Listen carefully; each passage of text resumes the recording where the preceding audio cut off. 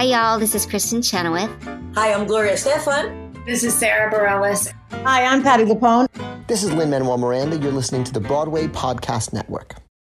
When you need mealtime inspiration, it's worth shopping Kroger, where you'll find over 30,000 mouth-watering choices that excite your inner foodie. And no matter what tasty choice you make, you'll enjoy our everyday low prices, plus extra ways to save, like digital coupons worth over $600 each week. You can also save up to $1 off per gallon at the pump with fuel points. More savings and more inspiring flavors make shopping Kroger worth it every time. Kroger, fresh for everyone. Fuel restrictions apply.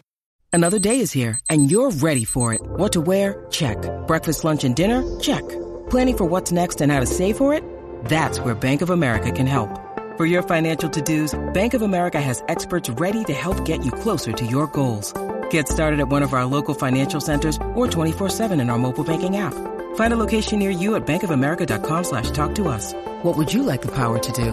Mobile banking requires downloading the app and is only available for select devices. Message and data rates may apply. Bank of America N.A., member FDIC. Think of the prestige. No. Think of the respect. No. Think of the Tony.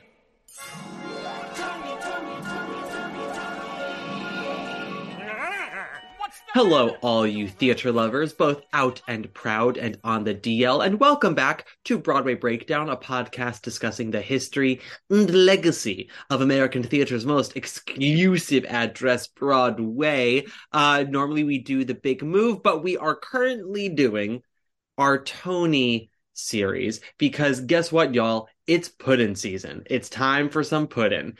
And like John Miscavige and I said 4 years ago, it's time to compare apples and bacon. So let us bring on Gunkle of the pod, Adam Elsberry, to discuss some more possible Tony nominations, because also your host, your boy, the least famous and most opinionated host, Matt Koplik, has seen some more shows since the last episode, so we should talk about it. Hello. You're way more ahead than I am. You've seen far more than I have this season. I've seen a lot this season. The only thing I haven't seen that I officially missed was the collaboration. Oh, which I did see. Yeah. Would you say that's an option for set design? I heard a lot about the screens in that. I mean, I wouldn't say no, but I also it wasn't like there was a whole lot about it. It was a unit set that was his in Act One. It was like a sort of gallery situation, or the first part of Act One, it was like a gallery situation. And then there were walls that sort of folded open to create Warhol's studio. And you just sort of sat there for the rest of the show. And they did use projection. There were screens on either side of the stage where they, at intermission, did sort of like a fake reel, like the two actors had filmed like their collaboration process of like painting. They like painted it onto the camera essentially. Sure. But no, I mean, it was a nice looking set. So we talked about this last week with the theater lovers. First of all, Adam, how are you today? I'm feeling the award season. Yeah, it's begun. I'm good, but I'm feeling it. I don't know. It's not like you can't search on my social media and see what I do, but I do work for a Broadway press agency. So there's some stuff that I will remain mum on for this podcast. But honestly, we don't have anything that I know is going to be a contender that I would have anything really ill to say about. I've been pretty happy with what we've gotten to represent this year. Yeah, and the stuff that you guys are representing are like big players, not things that sort of like a shot in hell. Correct. But this is where we get to have some fun. What have you seen recently, Adam, that is a contender this season? Let me pull up my Instagram. Well, the most recent thing I saw Shucked this past Friday, and I'll be going back again actually for tomorrow opening. Nice. Yeah. I should probably have my review ready for opening. Let's see. Shucked, Sweeney I saw back at the beginning of last month. And then prior to that, back in December, was Collaboration. But I can tell you what I've seen this season of Broadway stuff. Let's compare our Broadway stuff that we've seen this season, shall we? You are so far ahead of me, but yes. Okay. I saw Into the Woods, Kimberly Akimbo, and Juliet. I almost said Phantom of the Opera, but that's not eligible this year, is it? I mean, best revival in 3 years. Right. Oh my God. I hope that version doesn't come in. Some Like It Hot, Collaboration, Sweeney Todd, Shucked. Those are the Broadway shows that I've seen so far this season. I know I've got a lot of catching up to do. Grand. So here's what I've seen, and we'll just stick to Broadway because off Broadway, right, she ain't eligible this season. New. Musicals, we've seen Kimberly Akimbo, Some Like It Hot, Shucked, and Juliet, Bad Cinderella, Almost Famous, K-pop, A Beautiful Noise, Sweeney Todd, Parade, Into the Woods, 1776, Dancin', The Kite Runner, A Christmas Carol, Fat Ham, Ohio State Murders, Ain't No Mo, Pictures from Home, Leopoldstadt, Top Dog Underdog, Life of Pi. We just saw Life of Pi, and we last week saw Shucked and Sweeney Todd as well, and Piano Lesson, and I think that's it. This has been a packed season. Yeah, it's a lot. And there's still how many things still have to open before the season completes? It's like 12. Well, so first of all, I am seeing A Doll's House a few days after this episode comes out, and then I'm seeing Thanksgiving Play a few days after that. I am not seeing Camelot until I believe the day of the nominations are announced, or maybe like the day after. It's Tuesday the 2nd, I think, is the nomination day. Okay, then yeah, I believe I am seeing Camelot. Yeah, I'm seeing Camelot on the 2nd, so the day of the nominations. That could be potentially fun. Yeah. Well, so yeah, we can get into that in a second because I've heard some things, and I'm sure you've heard some things, and I just spoke to someone today about it as well. So what has to still open, first of all, Prima Facie still has to actually start previews and then open. Summer of 1976 starts previews tomorrow, I believe. That's Laura Linney, Jessica Hecht. Right. Shucked opens. We are recording this on Monday, April 3rd. Shucked opens tomorrow. Camelot has to open, and I think that's it. No, Fat Ham has to open, and that'll be it. That should be it. But yeah. Oh no, sorry. And Thanksgiving Play has to open. So yeah, we still have a few. It's not quite the insanity of last season's April, where it was literally a show a day. This is. Oh, that's right. Yeah, and things kept getting pushed back too because shows, more and more shows still didn't have COVID coverage, so it was a lot of people having to move their dates around. I think a lot of people learned from last season because the mentality used to be, well, if your show's a hard sell, you want to open towards the end of the season, get good reviews, get the Tony nominations, and like 1-2 bam, and that's proving less and less the case. I mean, you still have the shows that do open at the end of the season and do well, but every time someone goes, "Oh, no show ever opens in the summer and does well," and I go, "Okay, Hamilton, Moulin Rouge, Hairspray, yeah, Hairspray really bucked that trend." And right, and because Hamilton had word of mouth and stuff. Like, I mean, Hairspray had an out of town, but it didn't have like the in town word of mouth that Hamilton had. I remember this is us off topic, but Hairspray, I remember what did it was Variety reviewed the Seattle run and basically said if they can shave off 15 minutes, they've got a classic here. And everyone was like, oh, like it wasn't even anything needed to be overhauled. Anyone needed to be recast. They were literally like, just cut out 10 to 15 minutes and you're golden. And so it made everyone very interested. And I think Good Morning Baltimore the demo of that had made the rounds in New York. So everyone was intrigued. There was that like 3-track demo CD that everybody had. And then it was one of those truly word of mouth overnight things because I think someone went to the dress rehearsal of Hairspray in New York. Yes, that's true. Mm-hmm. Yes. And said that it was like every number brought down the entire theater in a way that wasn't performative, in a way that everyone genuinely was like, I can't believe I'm watching something where every song is a fucking banger. Yeah, and it blew the roof off the joint.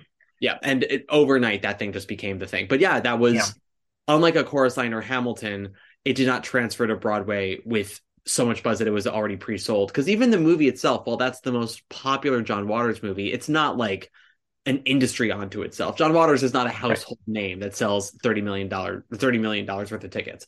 But we digress. How do we want to get into this, Adam? Do we want to cover a category? Do we want to cover a show and talk about where we think it may lie? I mean, you just saw Shucked if we kind of want to, and I just saw Shucked if we want to talk about that show's chance. Sure. Or do you want to do we can do category and discuss shows within each category. I don't know. Let's start with Shucked. I think we should start with Shucked, and then let's do Sweeney, and then we can start going category to category from there. Because there's some stuff we can probably breeze through pretty quick. A lot of place shit I can breeze through. Yeah. You're gonna have to be the one that does it, because here we are. You're alone. Here we are. Honestly, it's not for lack of want. Leading actor in a play is going to be a fascinating category to me, because there are so many stellar options, and there are people who are going to just be, 6 months ago I would have told you they could have been a front runner, and now I'm convinced they could get shut out. And last year we had 7 nominees, but that was such a freak of nature that doesn't because it's supposed to be 6 if there are close enough votes in the tallying system for the last 2 nominees. And that must have just been a case where there were 3 that were, 1 or 2 votes among them. So yeah, we'll see what happens. But yeah, let's start with Shucked and then Sweeney, and then we'll do category. So Shucked, what do you think is that show's best chances at nominations? I mean, I feel like it's set up to be pretty stacked in nominations. Maybe I think the only categories that it might have trouble in would be the acting categories, just in terms of where to put people, because it's such an ensemble show. Even the lead, what I would call the leads, still feel more like they're part of an ensemble as opposed to really leading the show. And I don't mean that in a shady way. It's it speaks to how well everyone works together in that show. I did not see Caroline. I saw Audrey in the role of What's-Her-Face. Oh, that's right. Yeah. And she was very good. And I'm sure Caroline is wonderful. Yeah, she was really good. Yeah. But yeah, it's not really that is probably going to be the only role that'll be considered lead. That's true. On the off chance the Tonys are no, Andrew Durand, he's leading male. I'm okay, good for him. But I think that if they really do want to get him nominated, they would put him in featured. And that's not that he is a surefire thing with that. Just I think because there is so much competition in featured actor, it really can go for anyone. Yeah. No, go ahead. Go ahead. No, go ahead. I was just going to say, Caroline, while she is probably going to be the only thing considered lead, I don't see her getting nominated. I just don't think it's that kind of a role. I don't disagree, and I think it's more just because of how stacked that category is going to be from much more front and center spotlight roles this season. We will talk about leading actress in a musical in a second, honey, because one of us might have put up his predictions again on Instagram, and people had opinions. People had opinions. And I want to address some of them. So okay, great. I can't wait to hear. Yeah. But so for awards that I think it's guaranteed, musical for sure, score for sure. Yep. Score for sure. It'll get book nomination. Totally. I think those are 3 things that you can't even put money down, because it's just such easy money that no one will take your bet. Yeah, I would say that it's a pretty strong chance that Jack O'Brien would get nominated for direction. Interesting. Okay, we'll get into that. I think mostly just because of how the evening moves. I think that he's always good at putting together a show, Hairspray included, that really sort of, moves well. And I think that he's done a nice job with this material, because so much of it is throwing jokes at the wall and hoping they'll stick for 2.5 hours. Oh, yeah. Oh, he doesn't do a bad job with Chuck. No. It's just, there's bigger contenders. I know. I mean, he may end up getting shut out just because there's so much else going on. When you talk about bringing a knife to a gunfight, director of a musical is for real. Who the fuck? And I should just say, there are people who are major contenders in that category who I don't necessarily think are doing the exceptional work that has been touted in some of the reviews. Yeah. But no one's asked me, but I will say it right now. I did text with Adam the other day, and this is just my opinion, not Adam's, but I said the New York Times out here giving out critics picks like it's candy. It's just the number of shows they gave critics picks to, where I'm I saw and went, She was fine. She was not exceptional. She was fine. But we will get into some of that in a second. Yeah, there's been a lot of picks this season for sure. Some off-Broadway picks too, where I'm like, okay, Jan. But the other lock nominations for it. I could see Derek McClain getting set nomination. The Barn's pretty cool.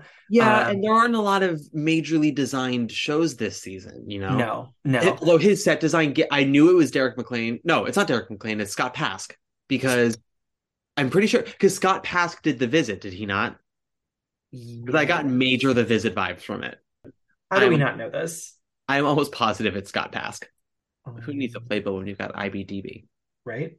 It's Scott Pask. It is okay. Motherfucking Pask. Okay. You win.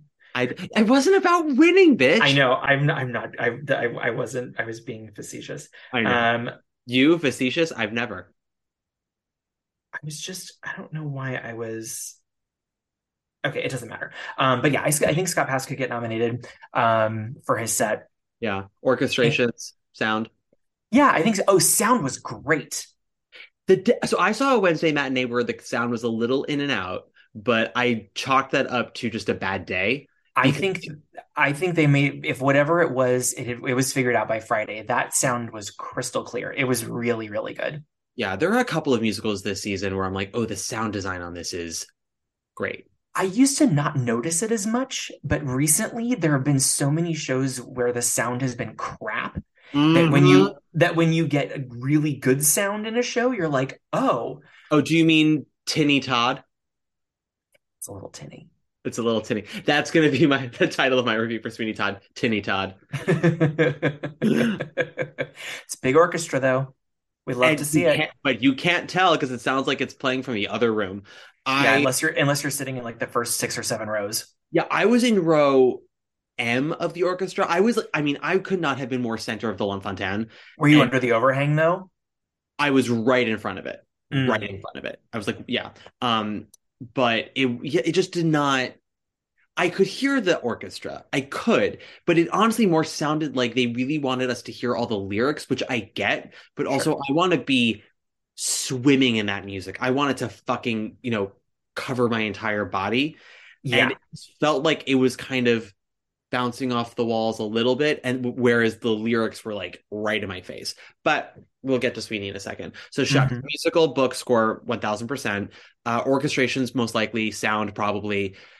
Alex Newell, this of course depends on their decision, their choice of where they want to place them. Yes, because I know J. Harrison Gee was consulted by the committee of where they would like to be put, and they said they chose best actor. Yeah. And then what's her face from And Juliet, May, said, keep me out of it. And we respect that decision. I don't know Newell very well. I've met Newell once at a party. Very nice to me anyway. And from the 45 seconds of nicest I had with Alex Newell, I feel confident in saying that they're going to want to be considered.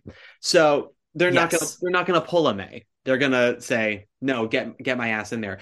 And it's going to be May. Yeah, it's going to be May. Whatever category Newell chooses, I do think they will be in. Yes. I cannot guarantee a win yet. I do not desire to do that, but that is later. That is in May. But I think whatever category they choose to be in, they will get nominated. Yeah, I mean that one number in Act 1 alone that they're giving it's pretty damn exciting. See, okay. Yes, totally agree. So here's my thing about Shucked, and I'll talk about this in my review, which I have to write in the next 48 hours. But I enjoyed Shucked a lot. I think I even texted you afterwards, like, it's fine. It's fun. I went in really hopeful because some of the early reports, I'm getting very very something rotten deja vu with Shucked in this terms of you said that to me. Yeah. Brand new musical. Early preview reports were like, holy shit, this thing is going to topple the Tesori musical. This is the next big thing. It's the next Mormon. And it's not really the next Mormon, because unlike Mormon, the plot doesn't really matter in Shucked. It's sort of incidental. And because of that, and that's fine. Like, they don't want the plot to matter. But if the plot mattered, I think it would take Shucked up to the next level. Because as it stands, it's mostly just a platform for one-liners. And a third of them are pretty fantastic. The other two-thirds are either your cup of tea or they're not. Yeah. Well, I mean, to your point, and you just mentioned this a minute ago, like I have to say, my experience at the show was affected not by anybody in the show, but by the people sitting around me who all felt like they had to prove that they got every joke that was being said. But in doing so, they missed some of the funniest lines because they were overreacting to things that were okay. Yeah. People this is like a post. I hate when everybody's making excuses for post pandemic, but like this really, it feels very different lately. Yeah. In the theater after and having returned, and people are just, it's the Wild West. So yes, it's audiences for a while now very much have been like, I paid all this money, I am going to make sure that this was worth it. And now it's that, plus we didn't have Broadway for a year and a half. Now every show has to be exceptional because we have to support Broadway. Right. And I'm like, first, this is we actually do have a pretty good and diverse season. Yeah. And I'm also like, can we not say that everything's amazing? Because truly not everything is. But I mean, like the audience response at fucking Bad Cinderella, you would have thought that it was Oklahoma in 1943, but only at the curtain call. They were trying real hard to enjoy it, but so many of those numbers got the most tepid applause and I've heard in years, honestly, since actually no, not years, since Diana. I should say, since the preview performance of Diana that I saw. I was gonna say, by the time I saw Diana, that audience was apeshit. Well, okay, so this kind of all ties into it. When I saw Diana, I saw it twice live because why wouldn't I? And at the preview performance I saw, it was mostly Bridge and Tunnel crowd and a few gays. We gays were there, tipsy or drunk, so ready to enjoy ourselves, knowing what we were about to see. Because everyone knew the Netflix stuff. The Bridge and Tunnel crowd came in being like, fuck the critics, fuck the internet, those elitist assholes. It's Broadway. We're here to be supportive. Woohoo, let's go. And they woohooed for like the first two numbers. And then as each number continued, they got quieter and quieter. The gays got louder, but the Bridge and Tunnel crowd got quieter. And then when the show ended, they were on their feet. Oh my God, best thing I've ever seen. And I'm like, I guarantee you're going to go home and then at work tomorrow, you're going to go, it was pretty good. Not that it was the best thing you ever saw, but pretty good. But the cast wouldn't know it because you were cheering like they were, Cher coming home at last. And I'm sort of sitting here going, you're not doing anyone any favors by treating the show you just saw as a masterpiece when you really don't actually think it was. If you want to treat the actors with respect, first of all, turn your fucking phone off. That part. Don't talk during the show. If you must eat during the show, do it as quickly as possible. As the woman at Sweeney Todd, Adam, who made a 3-act play out of opening her bag of chips. Oh, maybe she was the same woman that sat behind me at Shucked, because during the ballad at the top of Act 2 was when she chose to open her plastic bag of whatever the hell she was eating. And then it was like full on, ASMR Pickle Woman? It was like that level of chewing behind me. What a twat. So on that note, let's actually get into So Shucked was great. The Alex Newell thing. So I want to say this because I may or may not have gone viral about a year ago from an Instagram post about is it a good song or are they just singing high? And the truth is that I don't think that Alex's song is particularly great. I think that Alex has one of the livelier songs of the show. It's got a fun hook. It's got a fun hook. She cute. And Alex sings the absolute bejesus out of it. Yeah. And it's really the first song since the opening number that has that same energy of like, we're here to see Shucked. Yeah. And so there is a bit of that we haven't had a song like that until that moment. But I also don't want to undermine Alex's performance, which I think is really strong overall, because it's not just that one song. Like, you would think we were watching Melba Moore doing I Got Love for the first time, the way that audiences respond to it. Although the day I saw it, there were 2 little Twinkie college boys in the front row who jumped up before the song was over, looked around trying to get people to applaud with them standing. and no one in the orchestra did. A few people in the mezzanine did. And then on a certain message board site that will remain nameless, someone claiming to be at my performance said the audience leapt to its feet at the end of Alex's number. And I was like, I was in that audience of 1,300 people, and 40 people leapt to their feet, which is fine. I'm just saying, why are you lying? Anywho, we move on. Sweeney Todd. Tinny Todd, as we're now going to start calling it. Tinny Todd. Let's see. Oh, what's it getting nominated for? Yeah, Revival for Revival. I think Robin will get nominated just he will, because of the role. Anna Lee will get a nomination because of the role. I could see potentially, I mean, he's good, but I also maybe for slight, like minor celebrity factor, give Gaten a nomination, depending on what that category is like.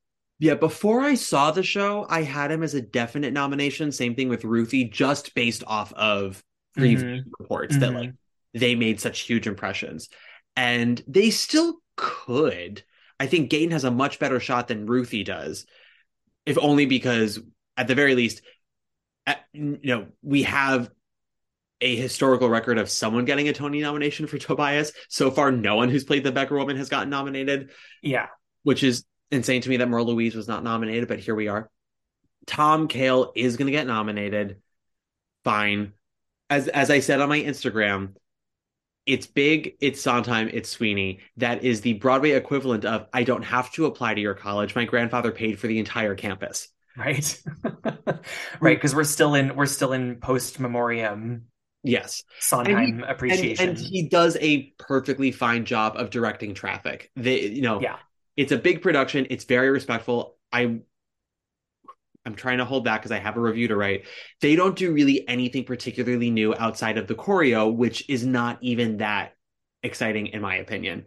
It's fine. I'll say one of my biggest question marks on the show is why they opted for the entire ensemble to be dressed as middle class. Yeah. Because I don't need the entire cast to be like in that original role who has like rolled in dirt from head to toe.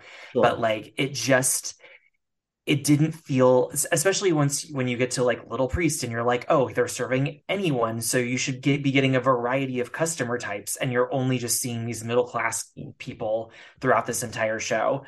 There's also those above will serve those down below, and right. When everyone's middle class, we're not going, the high society is feeding the poor. That's right. Well, and right, and also just the what am I trying to say? I don't know. I would have liked more variety in the costumes. I felt like it sort of took away from the creepy factor for me too. Like it felt sort of clean and nice. And there was nothing creepy about this production. But again, I'll get into it in my review. This was the least Mary Sweeney I've ever seen. Agreed. Count me in on the people who've been doing Whistlegate online. I really wish that the whistle was there, because in a space that big, you need to scare the crap out of people. And unless you've got, it's not Cats. You don't have people running around with flashlights pointing them in people's faces. You've got to scare them audibly. It doesn't feel like this production wants to scare people, though. Which is a shame, because it's a musical thriller. Literally a musical thriller. So this is what is kind of confusing and frustrating to me, because I think just objectively we are predicting here. We're not going off of my own personal taste or what I thought of the show, but just how this show is going to do nominations wise. And objectively, I can see it getting like minimum 10, maybe, if I'm being really harsh, minimum. You think that many? Well, first of all, there aren't that many big shows on either side of the coin, musicals or plays, that had like these big designs. So even though I find the set very basic, and people are like, no, it's simple but effective. I'm like, it's a bridge. It's a bridge done at a diagonal. Whoop-de-fucking-do. And I love Mimi. Her designs in the past have been extraordinary, and I don't need the most elaborate Sweeney, but I need surprise. I need movement, and that set for me was a little lumbering. Especially the fucking hook thing that twirls around. It reminded me of Oh, when they're bringing the chair in? No, that too, but it's like that little tower thing on the side. It reminded me of the Oh, what yeah, they yeah, call yeah. Daleks on Doctor Who. Is that what they're called? Oh, yes. Yeah, Exterminate. Dalek. Yeah, it also looks like the radio tower from The Simpsons. Yeah, it's the set just does not do it for me. The costumes, period appropriate, fine, but as you said, no variety. There was no variety in social class. The lighting I thought was the most effective. It had a creepy element to it that the I production agree. itself did not have. I would give Natasha Katz a lighting design nom Yeah, I think they're going to get nominated for all three just because, like, because it's so big. yeah, I mean, Yeah. but it's not. I mean, I think that the design of Parade is actually far more effective than the design of Sweeney Todd. I mean, and we'll get to personal picks in a second, but like Parade for me is truly the revival right now of the season in the sense of like Sweeney Todd is the objectively better musical. It's newsflash, y'all. It's Sweeney Todd. She good. And I find Parade to be I find to be a little frustrating because there are so many things about it that are phenomenal, and then like every time I see the show, I walk away dry-eyed. I never cry because I just don't find it overall moving. It's hard to sit through. It's very heart-wrenching. It's engaging, but I don't walk away like wiped out. This revival probably does the best job of any production I've seen so far, minus the Mary Fagan swing, but the design is gorgeous. I think Arden does a really good job staging it and adding dramatic stakes to it. And Sweeney, I'm like, to quote Big Red from Bring It On, this year should have been cake, Tommy Kail.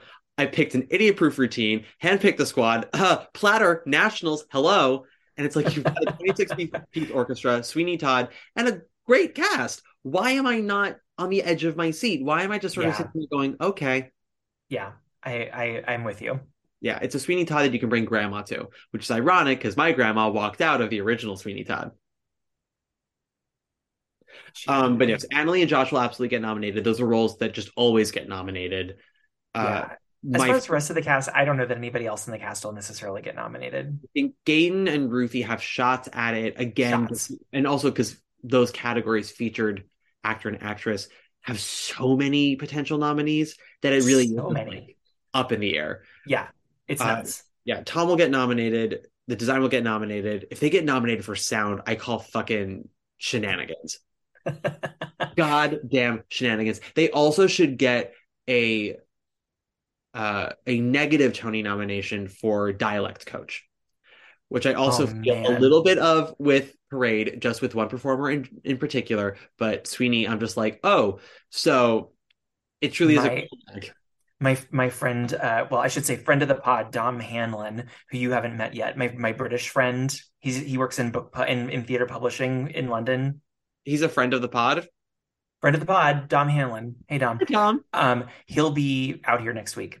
But anyway, he was listening to an audio of Sweeney, a live audio of Sweeney, and his opinions of he gets so angry at Americans doing British accents. But the Annalee one in particular, he's like just so massively offended by. And I'm like, did you see Kinky Boots? Yeah, it's what were you expecting? Accent. Yeah, same bad accent. So I will say as a sneak peek of my review with Annalee, I have not made it a secret that I was not thrilled about her casting in that revival when they announced it. And then if anyone listened to the Doubt episode with myself and Alessandra Gordon, I'm trying to be a little more respectful, and Allie is just full on being like, let's not talk about it because I'm going to get angry. And I will say, without going too far into it, did not hate her, but she did give the exact performance I expected her to give. Yes. Yes. And I also went in hopeful because I had heard from a lot of people, career best performance. You've never seen her like this before. And then I went with my friend who's a Tony voter and does listen to this podcast. Won't say his name, but hello. And he went in being like, I don't think she can. He said to me point blank, I don't think Annalee can do wrong. Like every time I see her, I think she's extraordinary. And I'm like, okay, we're going to have interesting opinions on this show. We walked out. He was pretty team Groban, even though he admitted that Groban wasn't scary, but he thought that Groban was extraordinary. And he said that Annalee was good, but he was a little underwhelmed. And I was so surprised because Groban sings the score super well, and Yeah. he sings a great epiphany. I would not say he performs a great epiphany, but he sings it well. And I actually was into him for the first like 20-ish minutes when Sweeney comes home, because that is when Sweeney is sort of a shell of a man, not sure what it is that he's coming home to. And I thought that Groban, if not necessarily nailed the assignment, was in the ballpark of the assignment. It's when Sweeney snaps and has to go insane and like a demon on a mission, where I went, he's not a demon, he's just pissed off. Right. He's inconvenienced. Yes. He's angry, not crazy. But right. Anyway, we digress. So that's our Sweeney. Watch them get a choreography nomination. I will fucking laugh my ass off. City on Fire, Adam, during City on Fire, when the ensemble was doing the quote unquote movement, I just wanted to shout, cool, crazy, go, cool, crazy, go. It does have a little bit of a West Side vibe, doesn't it? But I will say it was a moment where it felt really kinetic, and I was like, oh, I wish that the show up until now had felt a little more kinetic like this. Sure. There were also a bit of strobe lights effect on that, or no, that might have been right before when they. It was the lead in. It's the weird part going into Fogg's Asylum. Where they were doing the ballad, and they just started doing where they're trying to make you have a seizure. Yeah. Yeah, I was like, oh, now we want to throw the audience off Tommy Kail. But 2 again, hours and 30 minutes in, you decide with no whistle. With no whistle. I truly, and I have no qualms against him. I have waited on this man many times at my old restaurant job, and he is so lovely. He's always been so polite to me. Yeah. And I think his work on Hamilton is lovely. But I think that Thomas Kail should absolutely not win the Tony for absolutely butchering the Beatles' death. The way that happened. Yeah. It happened so fast, and then it was over, and there was nothing scary about it. No, because it doesn't fully die. The way that they do the shoot is stupid. And the way and the guy who plays the Beatle is so great. I'm forgetting his name. He's very good. Josh Rappin, something like that. But yeah, just the way that they do it, because he's like not fully dead. He comes out, he's kind of like jittery, and it's 4 seconds long, and they don't even spotlight it, and there's no whistle. It's not a jump scare. No one jumped or gasped. There were 0 gasps in this Sweeney the night I saw it, and even when they do the big Beck over, no one gasped. There was a gasp the night that I saw it, and we laughed really hard, which was too bad because it was not a funny moment at all. Literally, end of the show. Oh no! Had him and prick him and mark him with a B and put him in the oven for Baby and Me. Gaten slices Josh's throat. Spoiler alert to anybody. If that's a spoiler alert to you, get the fuck off my podcast. Yeah, it's too late. But sliced his throat, and the woman next to me went, and I'm like, really? What the fuck did you think you were seeing? Also, how many other people have already died in this show prior to this happening? There are literally 6 dead bodies on stage, bitch. And you thought they weren't going to kill Groban? Right, the guy who's been murdering everyone through this entire show. You think that there isn't going to be like a redemption to get rid of him too? In a show where the literal poster, the artwork is nothing just but blood everywhere. I will say there was also reports of, there's no blood. I'm like, the night I saw it, there was blood. It wasn't extraordinary amounts of blood, but I've never seen a production of Sweeney where it was extraordinary amounts of blood. I've seen some that have had way more than this one, but there was I saw blood the night that I didn't like. I didn't like that they did Pirelli's death in silhouette. I thought that was a fucking cop out. I was also bummed. I know it's like a piece of stage business that's like doesn't have to be part of the script, but I was also bummed that we didn't do Pirelli's hand trapped in the trunk. I know. Well, that's the moment. It adds tension to that scene. It's tension for sure. It's absolute tension. I know this was the least tense Sweeney I've ever seen. I'm bitter because I'm seeing certain people I know who have been so nitpicky about so many shows in the last 2 years. Just call this production exceptional and wonderful. And I'm like, this show fails on a multiple amount of levels. Like, does it some things quite well? Does other things perfectly pleasantly? And I also don't want to make it seem like I hated this production. I didn't. This production is fine. But the fact that it's just fine kind of pisses me off, especially because the Barrow Street production I thought was so fantastic. Anyway, Moving on. Let's get into some more Next. categories. Wait, are we doing next show or are we doing another category? Well, the only other show I can really talk about. Oh, I can talk about two shows. I hinted at Bad Cinderella in the last episode. I since have also seen Fat Ham, and I've now seen Life of Pi. Both will get nominated for play. Both, I think, will probably get nominated for lead actor. I don't think Life of Pi should get nominated for play. I think it's trying to be Warhorse-esque, but it's not. Like, Warhorse was a pretty okay script given an exceptional production. This is, in my opinion, a bad script given a pretty okay production. Mm-hmm. The puppets are cute.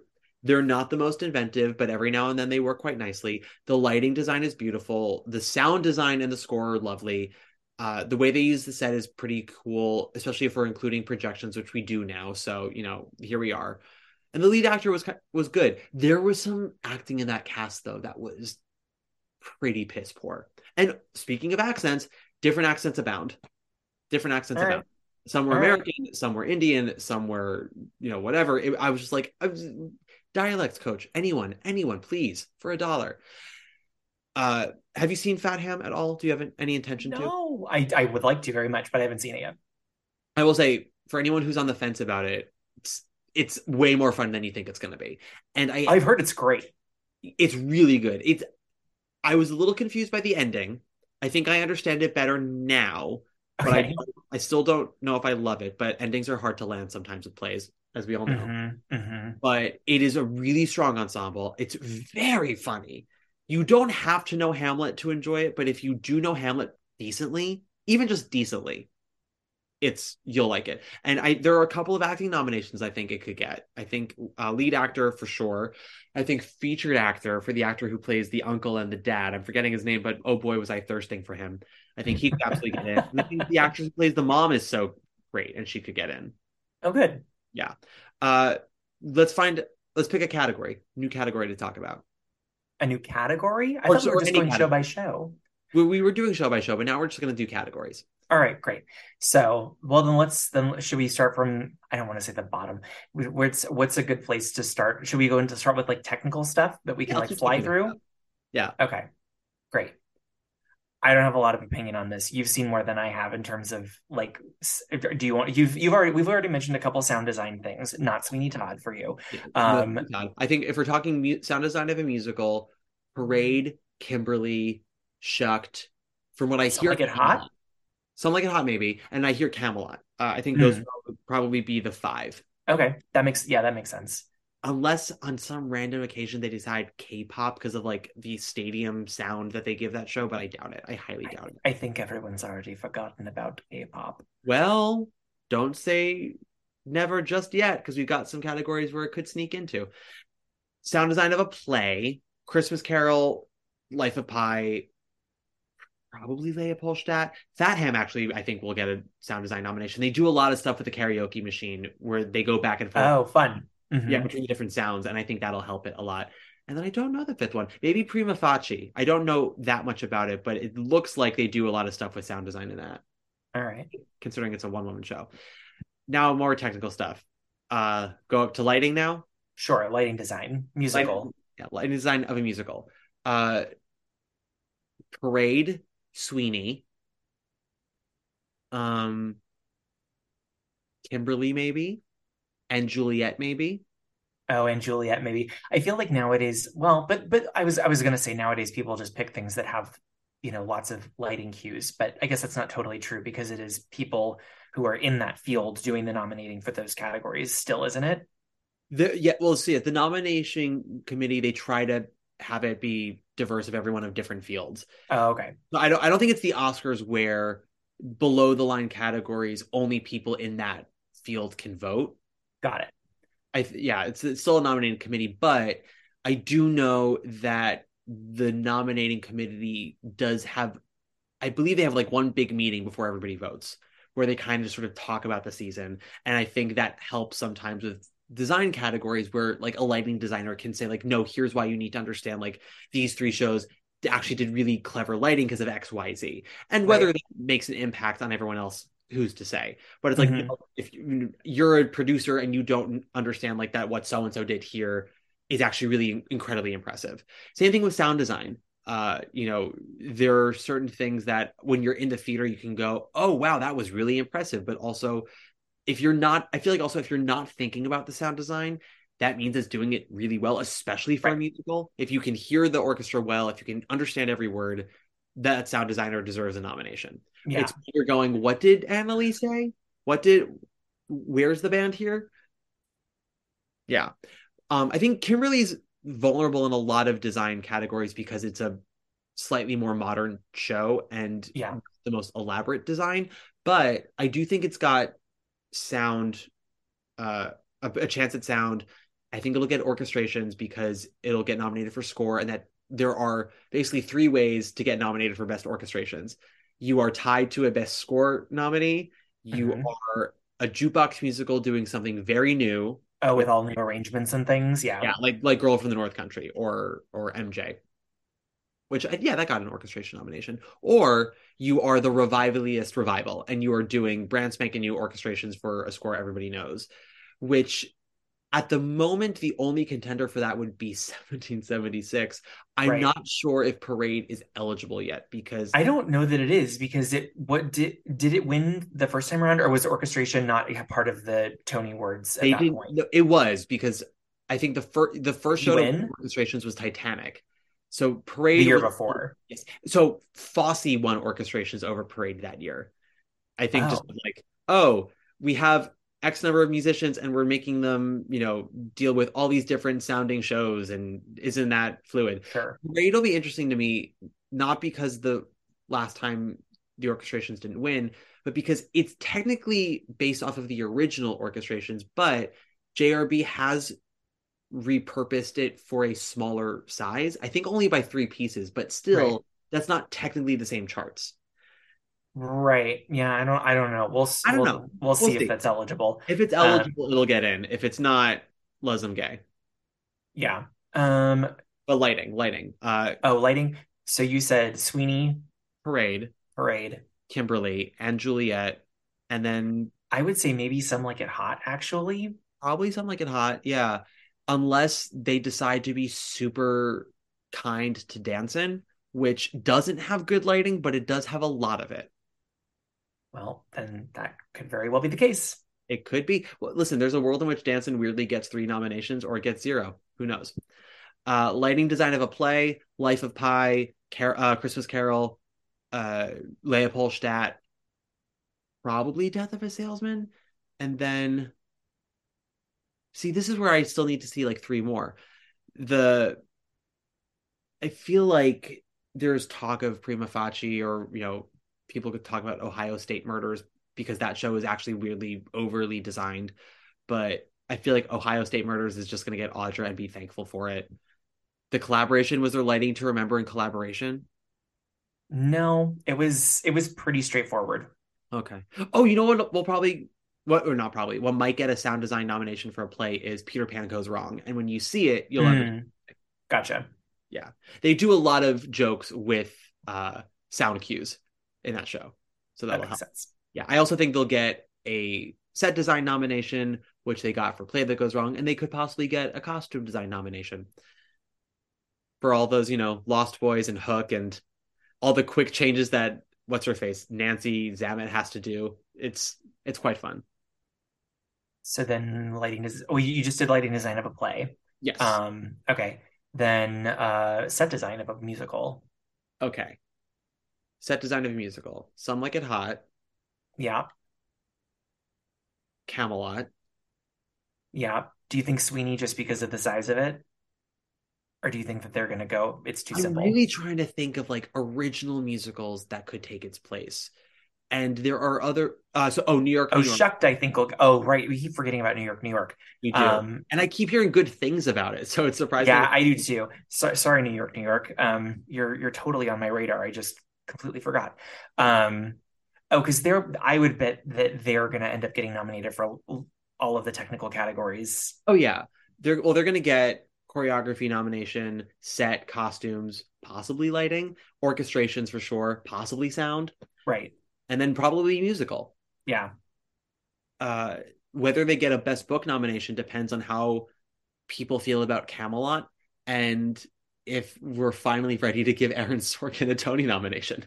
Are they going to consider him eligible for it? I think I believe he's the only one credited for the book in this revival. So this could be what's his face? Douglas Carter Bean situation where, Oh, interesting. yeah, we'll see. Huh. We'll see. I have a feeling at least half of the book in Camelot right now is Sorkin.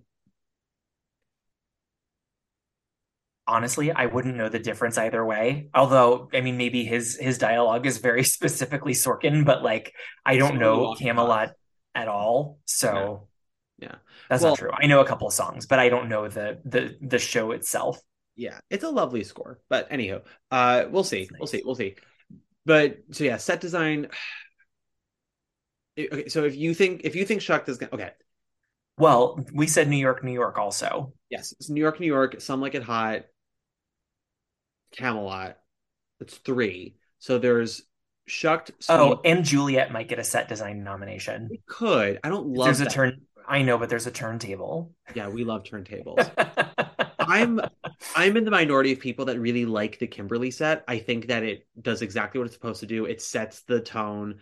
It has a couple of surprises in it. If it's not the most like clever of sets or like the most overly designed of sets, I think it does exactly what it's supposed to do and could sneak in there in the same way that Bob Crowley accidentally won set design for once, you know?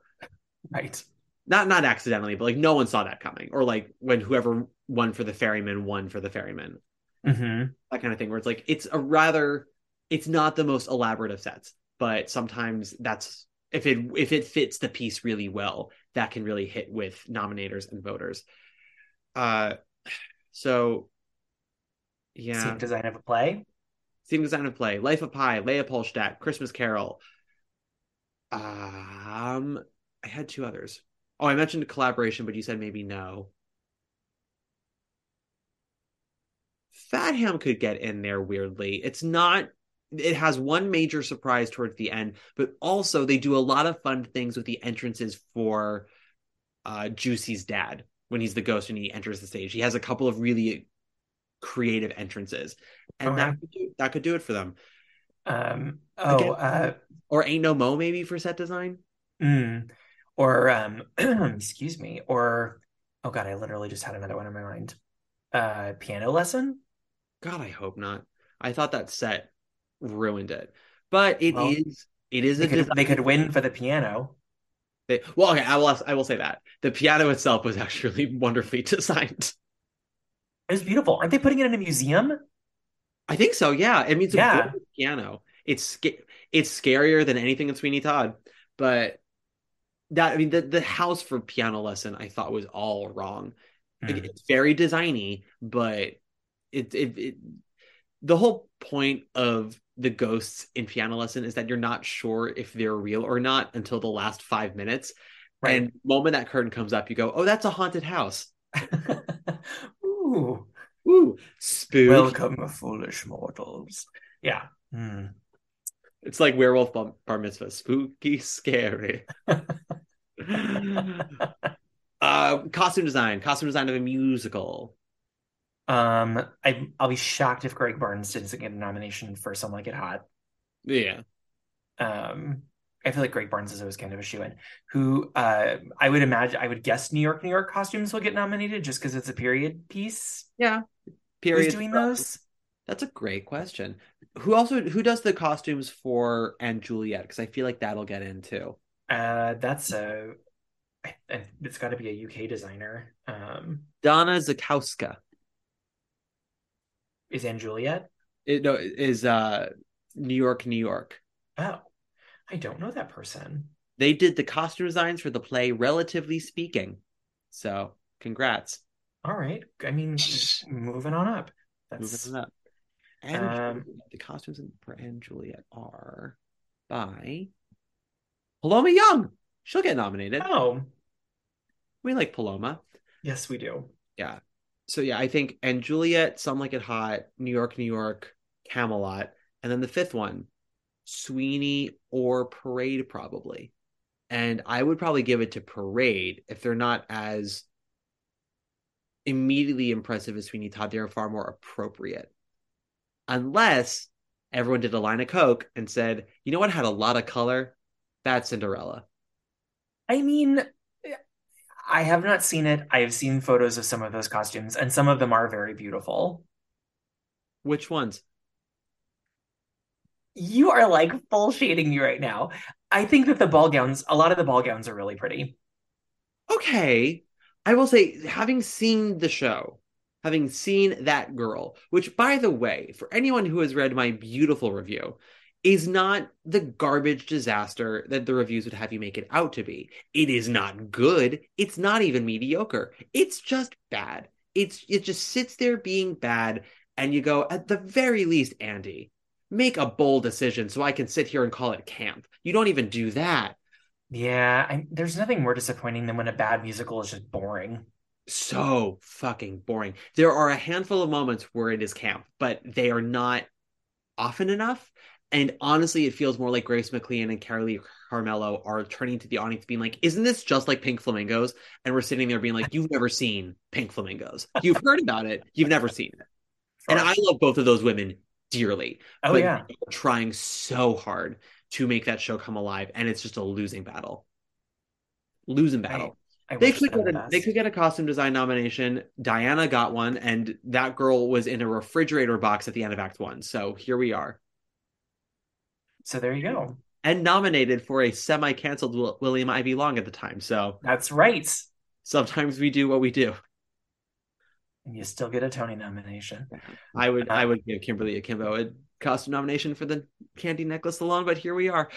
But I know some people are mad that the show choir doesn't have a tearaway costume at the end, so maybe that'll do them in. Oh Lord.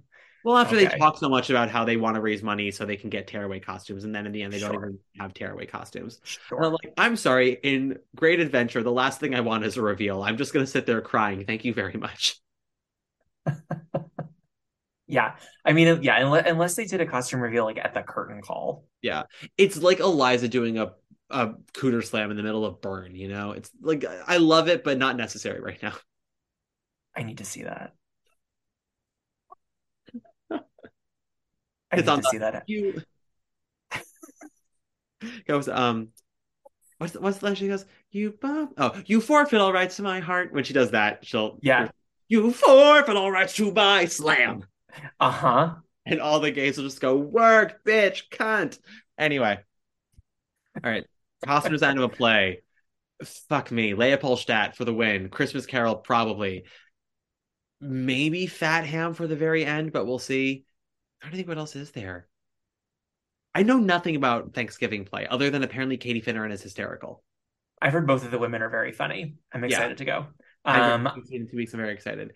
Doll's House is all contemporary costumes, isn't it? Or no? From what I can tell, I haven't seen it yet. And from yeah, it looks like everyone is in relatively either contemporary garb or like it's at least all black. Like there's not much defining Yeah. about it. Yeah. And Piano Lesson might get in there for costumes. I was gonna say maybe Piano Lesson because it's a period piece. Yeah. Ain't No Mo probably because there's a lot of costumes in that show. And it goes all over the gambit in terms of time period and genre. So it could Right. get in there. All I'm right. very interested to see what ends up happening with Ain't No Mo with nominations because I feel like it could either get a surprisingly large number or almost get completely shut out. I would have really liked to have seen that show. I'm bummed for them that it didn't do well Well, this is or why you get decently. this is why you don't get celebrities to produce your Broadway show. They know nothing about Broadway producing.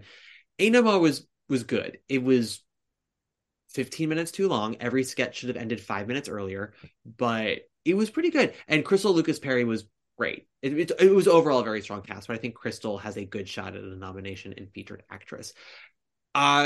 Moving on up, we mentioned orchestrations a little bit. I think if we have 5 nominees and one of them isn't going to go to a score nominee, it's probably going to be Anne Juliet for how they incorporate for their new arrangements of stuff. Yeah. Kimberly Akimbo, Some Like It Hot, probably Shucked. And then number 5, I don't know. What if it's a Beautiful Noise? Who knows? It Who- could be. It could be. It could, or to your point, wait, isn't there a play that has music this season? There are a couple of plays that could get nominated for score, but none of them have live orchestras, and that's the thing. Okay. I think you need it has to be live instrumentation. I'm pretty sure. Got it. I mean, that makes sense. Yeah. I mean, Danson could get in there more on a technicality of just the fact of, adapting all these different styles into new styles, because it's Fosse reinvented. I was gonna say if Fosse won it last time, then maybe we'll see Danson get nominated with it again. It could absolutely happen. Oh wait. Do we say New York, New York? I don't think we said New York, New York. No, probably New York, New York. Yeah, there we go. That's our five. Our five orchestrations will mirror our five best musical nominees. I will be sitting anticipating a banjo at any moment during that show, and I can't wait. During New York, New York?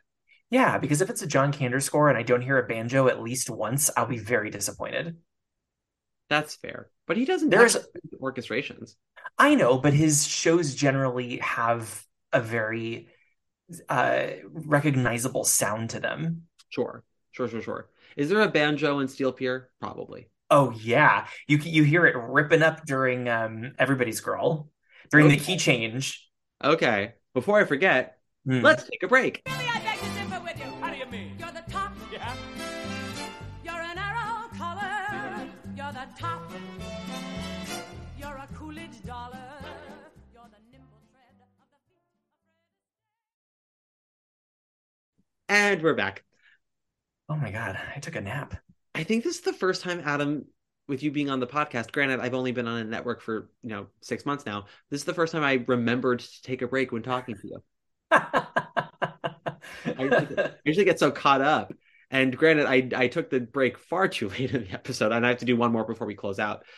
But here we are. We'll probably need a pee break at some point anyway. Yeah, with your bladder and age, you're going to need to pee at some point. Mm-hmm. Always. Always. So, Always. Director of a musical. Let's just get into her. Okay. So Susan Stroman.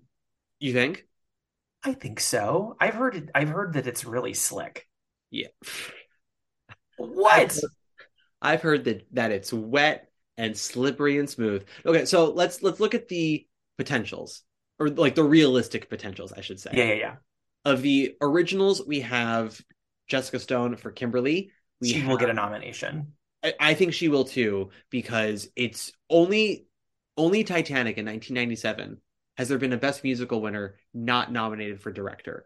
And if Kimberly is the frontrunner for Best Musical, and I truly believe it is, I still have to see New York, New York, but I've seen everything else. And I just, based off of the reviews, based off of the commercial reception so far, and then the community reception, it feels like it's Kimberly. And her direction is just so lovely. It's so nice.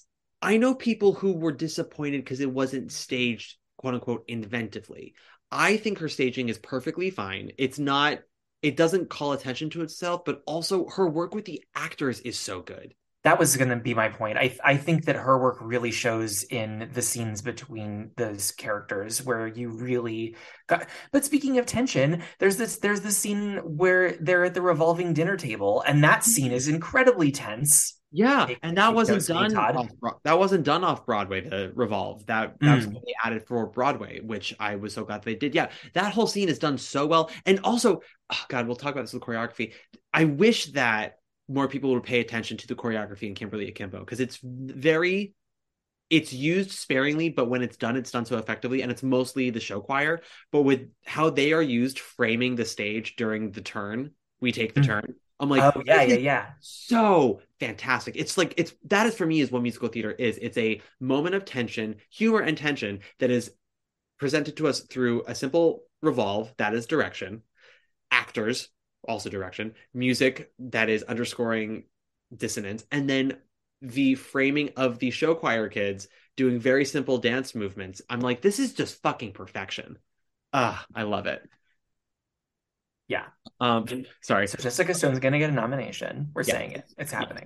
We're saying it. She's going to get nominated. I think Michael Arden is absolutely a lock for Parade, and probably the front runner. Yeah. As I said on Instagram, it is the revivaliest of all the revivals this season. And it's very much a director showcase. And this will be, I think, his third nomination, possibly fourth if he gets in for Christmas Carol, and we'll get to that in a second. And he could win for Parade.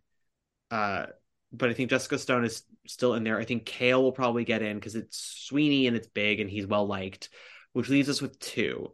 Stroh for New York, New York. Yeah. I think the other ones we have to consider: Luke Shepherd for And Juliet, Bart Sher for Camelot. Oh yeah, he seems. I mean, he's like one of those just for posterity nominations. Yeah. He does a musical revival at Lincoln Center, and they go, "Yeah, here you go," and he gets nominated more often than he does not. Same thing with Casey Nicholaw with Some Like It Hot. Yeah. He gets nominated for director more often than he doesn't. And I think that's important to remember moving forward, because the only other potential would be Wayne Cilento. Lear. No, Wayne Cilento's not getting nominated for Dancing, not one fucking bit. Oh, I thought we were just naming directors. Sorry. Lear for Into the Woods. I misunderstood the assignment. No, Lear for Into the Woods would be the only other option. And I brought this up last week. I mentioned on Instagram today. I have a very hot take when it comes to this revival of Into the Woods and its Tony chances, which is that I really don't think it's going to do as well with nominations as people think. It closed a little too long ago. The original company that opened it left way earlier than we remember. Right. And even though it is on tour right now, there are revivals happening in New York right now that are making a much just as big as Splash as Into the Woods did over the summer, but they're also just, they're here. They're fresh in people's minds. Parade, Sweeney, Camelot. Those are the three. And I'm not going to spill tea. But I mentioned this on Insta a while ago, and people asked me what I meant by this, and I said, I'm not telling you. But this is the thing with Lear, is that she had a really, really shitty first season at Encores. It started off terribly, and that's not a secret. Everyone knows. It was rough. And Into the Woods happened and was good. And everyone breathed a sigh of relief. And then the narrative became, oh, this is the best Into the Woods that's ever been. Oh, it's brought the show back. I think that I have only been able to think of this revival as the production of Into the Woods that made people who didn't like it before like it, because they don't do anything with it. They just did the show. Right. And surprise, surprise, Into the Woods is a good musical. But and also, I mean, whether or not you liked this revival, and I liked it well enough. But if it killed me every time someone would be like, it's the best production of Into the Woods I've ever seen. And I'm like, no, the best production of Into the Woods you've ever seen is the 1990 PBS Great Performances telecast. That's the best production of Into the Woods you've ever seen. Don't lie to me.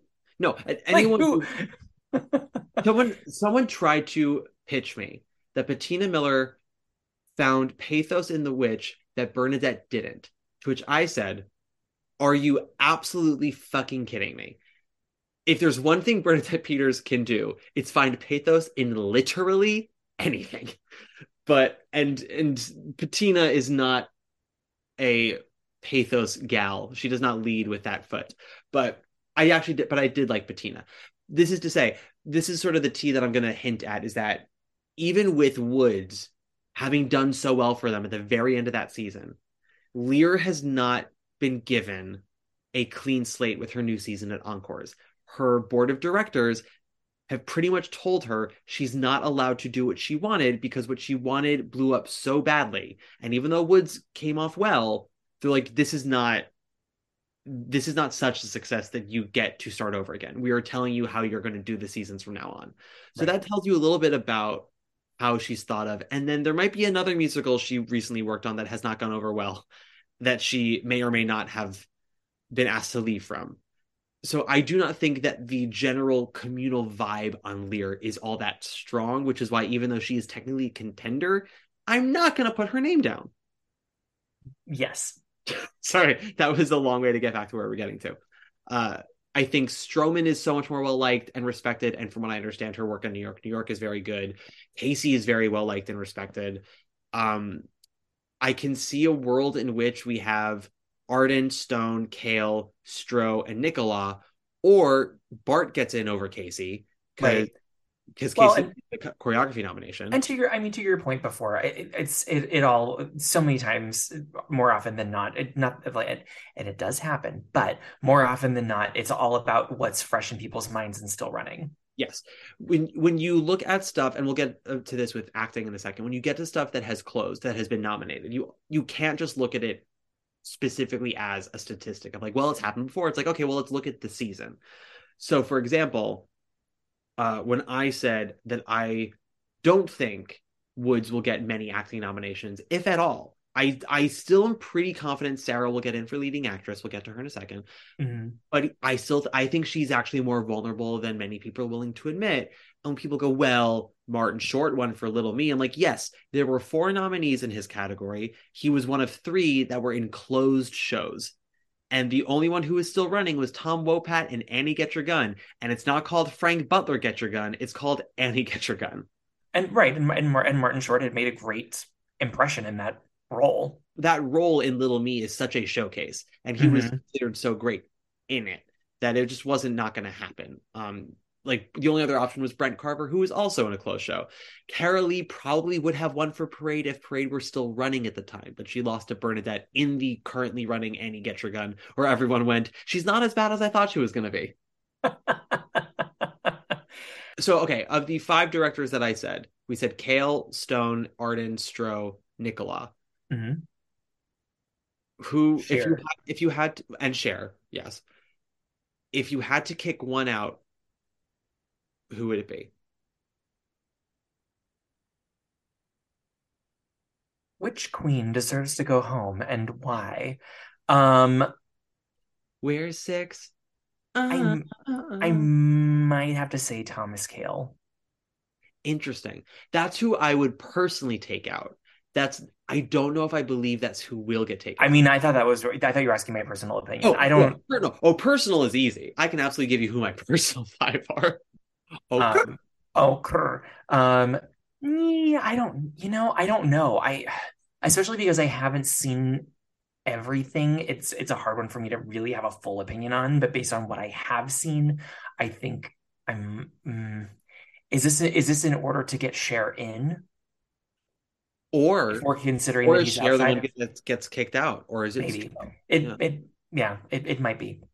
Yeah, I think this could be a revival like Fiddler where Cher is vulnerable again.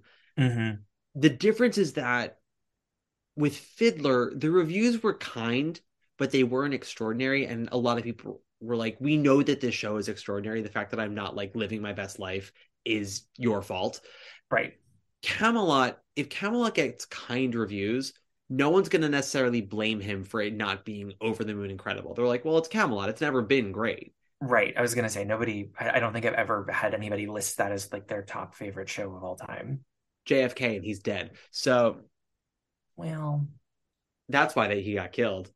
If he was still alive, do you think that would still be his favorite musical? Let's be real. Yeah, no, he probably would like La Cage next. Yes. All that butt stuff. He's like, yes, please. Ask not what your country can do for you. Ask what you can put up your country's butt. So, director of a play. Once again, we go into most. This is a category where it's very easy to line up those who did like a lot of elaborate staging in a play. So Life of Pi, Christmas Carol, speaking of turntables, Leopoldstadt, and then probably Death of a Salesman. Probably I don't know. Maybe I would give Fat Ham a nomination here. I think that they do a really good job with this. But yeah, I don't know. What's the word on the street? Who's talking about director of a play, Adam? I haven't heard anybody talking about director of a play. It's such a shame. Because the thing is, there's actually been some pretty good direction this year. Like I thought that Kenny Leon's direction for Top Dog Underdog was really strong. That's true. I could see him getting a nomination for that. Yeah. Well, again, just because that show closed and there's so much fucking going on. And like even Peter Pan goes wrong. It's got so much happening on that stage that you can't deny the it's a traffic control job. Yeah, but like a good one that doesn't feel Right. like traffic control. And I hear Chapkin's doing some really funny work and complex work in Thanksgiving play. So who knows? I And think that's one that's going to be hard to tell until until everything is open. yeah, and unlike the musicals, actually no, that's not true because we have some plays this season that also would have been eligible in past seasons for like drama desks and outer critic circle. So like between Riverside and Crazy and Cost of Living and Fat Ham, it's like, well, what do we nominate them for? Or rather, we should say like, what's the momentum on these shows because they were off Broadway last season or previous seasons, and Right. it's harder to tell. But yeah, I don't know. I don't know. It's interesting. It's interesting. I hope Latanya doesn't get nominated for Piano Lesson. I really didn't like her direction on that show one bit. The tone and the staging. Sorry to be a downer. I'm also fascinated to see if anything happens with Cost of Living, a full-on Pulitzer winner that got like the biggest of rave reviews from the Times. Once again, throwing out critics' picks like candy, which I liked, didn't love, but I don't know. At the time, I was like, oh, I'm sure like play, possibly direction, maybe an acting nomination or two. And now it's like not on anyone's top five for any category. I know it's interesting though that I haven't seen it really brought up at all this season, but yeah, when it opened, well, and obviously it won the Pulitzer before and all of that, but yeah, it's surprising that it seems to have gone by the wayside. I wonder, has there ever been a play that has won the Pulitzer that didn't get nominated for Best Play if it was eligible? You know, I don't know if that's ever happened. We'll have to do a follow up on that one. I don't know. But yeah, not that I can think of, but my awareness of that type of stuff isn't quite as strong as my musical knowledge. Well, and that's why originally I thought that the five best plays, and we'll get to it. We'll get to it. Okay. So direction, we're done. Choreography. Stro, obviously. Yeah. Nicola, obviously. I would probably say and Juliet because those people dance on the turntable and they don't bump into each other. Sure. Yeah. There was a question in the last episode about Salento's eligibility for dancing because even though it's technically Fosse's moves, he's quote unquote reinventing it. I call Wait, now remind me, for Fosse, did anybody get nominated for choreography for that show? Was that an in-ranking nomination? No. They were nominated for direction. Okay. Oh, right. It was Anne and I can't remember who co-director was. But yeah, Anne Richard Maltby Jr. Richard Maltby Jr. That's right. And then Gwen Verdon was like artistic consultant. Yeah.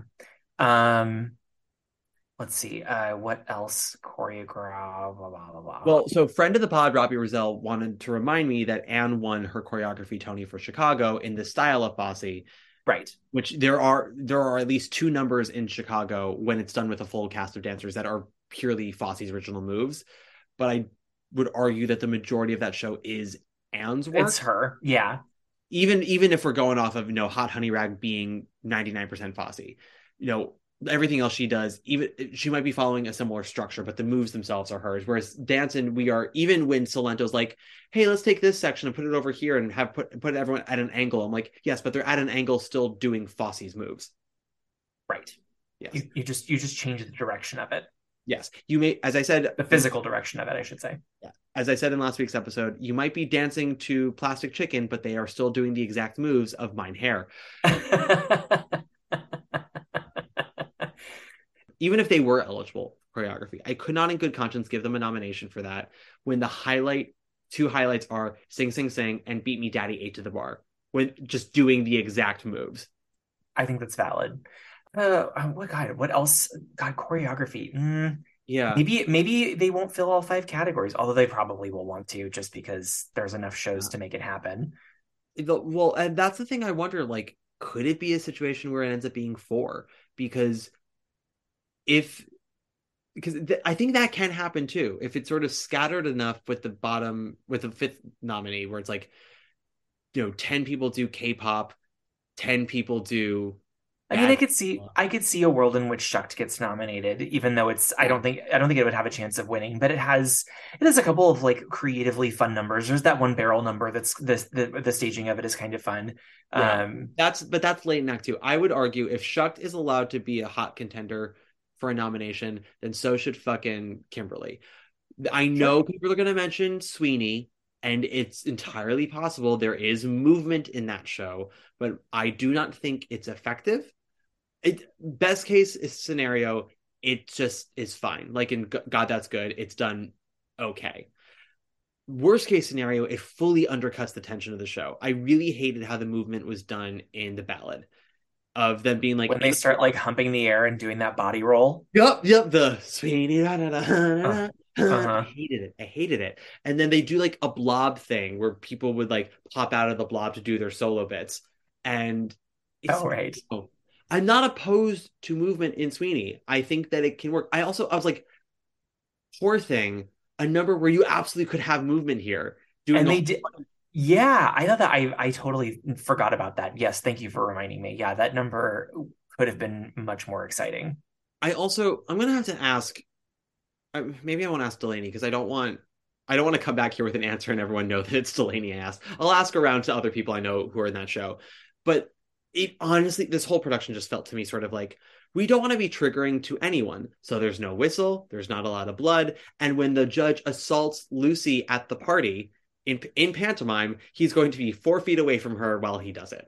Because I don't know if you remember the way that it ended. He's standing 3 feet from her and he sort of takes out his hand and starts pointing his finger down like he's going to enter her cleavage. It's on that final like poor thing. Oh, I totally even missed that. I didn't even see it. It's what it looked like to me. Granted, it was which is a problem because you should be fully paying attention to that moment. Absolutely. But I just remember he was like pointing his finger down, getting closer towards her and closer towards her. And then when they got to that final he like whisked her off. And I was just like, no, come on, you got to do something here. Yeah. Alan Rickman fully fell on top of Laura Michelle Kelly. We only saw it for a second, but he did it. Yeah. We got the whole, in the original production, we got like the bare judge butt. Yep. And then in the concert with George Hearn and Patty, they had Lucy slide down the middle of the gangplank towards the judge. Oh, that's right. That was cute. I don't know. I know people don't love the movie and I defend it to everyone, but I think there's one number in that movie that I'm like, I'm sorry, it doesn't need my defense. They just do it so well. And it's Poor Thing. They do Poor Thing so fucking well. It's great. It looks great. The way that the Timothy Spall as the Beetle just looks on with like admiration. He is in like full wormtail mode too. Oh yeah. Fully erect. He's fully erect. His wormtail is erect and that's oh, God. I love it. But yeah, they could get in for choreography. I hope not. I don't, and I love Hoggett. I think his work in Once. I do too. An American Idiot, but just this is not it. She's not the one here. And even his stuff in Cursed Child is really fun and cool. You better swing that goddamn cape around. Let's swoosh it. When they said that there was wand dancing, it's not what I expected, but I'm glad I saw it. I just remember when I had a friend that saw it in the West End before it came here, and he was like, "There's a lot of swooshing of capes," and the funny thing was that when I finally saw it, it was exactly what I thought it was going to be, but to the point where it made me giggle a little bit every time because I was like, "Ooh, there they go! Whoosh!" They're just swooshing around. Because also there's that sound effect that goes along with it. That's very much a swoosh. Oh, it's a swoosh. So, book and score is where it gets a little tricky because we have our three locks. Yeah.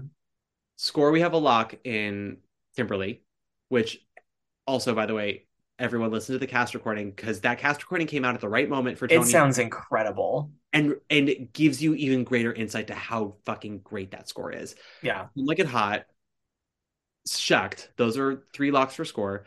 And I think New York because it's John Cander's potentially final show. Is it eligible? Yeah. It is? There's enough new material in it that it's eligible. Because you know for sure? I'm pretty darn sure. Because they're doing what? New York, World Goes Round. Marry Me. I think there's like maybe 4 or 5 trunk songs, quote unquote, reused songs, and I think the rest of it is original, but I could be wrong. If you're correct, it's absolutely going to get a score nomination. Absolutely. Won't win, but will get nominated. Every time that Kander and Ebb get nominated in this century, they nominate it on the grounds of vote for us. You'll never get the chance to vote for John Kander again. Right. And then each time he doesn't win, and then he gets and he's like, oh wait, there's this other show that John and I wrote, or that Fred and I wrote that we never got out. Here, let's do this one now. Here you go. Vote for me now, bitches. Yeah, it was like Steel Pier was the last show, and then The Visit was Curtains was the last show, and then The Visit was the last show, and then Scottsboro Boys was the last show. Scottsboro Boys, then The Visit. Whatever order it was. Exactly. The number of times that I've been like, oh, it's the last time I'll get to see an original Kander musical on stage. And then it's like, oh wait, 5 years have passed, and here's another one. Here we are again. Yep. And every time when the Tonys come around, the producers are like, vote for it for score. You'll never get the chance again. And everyone's like, I have a feeling there are 3 other shows somewhere in their basement. I have a feeling John Kander's holding out on us. So if it's eligible, absolutely. And then the 5th slot. So I also thought if it's not eligible and they have to do 2 more slots, I think Life of Pi will get in there as a play with music. Oh, for a score nomination. Yeah. And it is beautiful music that is very heavily used in the show. And then if New York is not eligible and we have Life of Pi in there, then it's okay. K-pop, Almost Famous, Bad Cinderella. Which do we do? And I think, or do they not? What if they just do 4? What if they do just do 4? Or, well, that's the thing, is because then there are plays that also have music that they can nominate. Sure. Because it's really rare when it's okay, we have enough for 5 slots, but actually we only nominated 4. But like that happens extremely rarely. I feel like if they're gonna do a 5th and they have to fill it out, they would do K-pop for multiple reasons. But I don't know. What if they did do Bad Cindy? Ugh, God. I don't see the theater community awarding that show with many nominations, just out of sheer whatever. Disdain. There's a lot of disdain for that show. Yeah. It's which I get. And again, it's been the butt of a joke since before it came in. Like when they announced that it was coming over, people are like, why? And why change it to that name? The thing is that I feel like a lot of the vitriol on that show, it's not that it's undeserved, it's just a little too intense. I'm like, can we release some of the poison here and sprinkle it onto some other shows that maybe don't deserve tens across the board? Yes. That, I have to say, side note, that when they revealed that title with her doing the spray paint, and I really think that they thought they were being brilliant about it.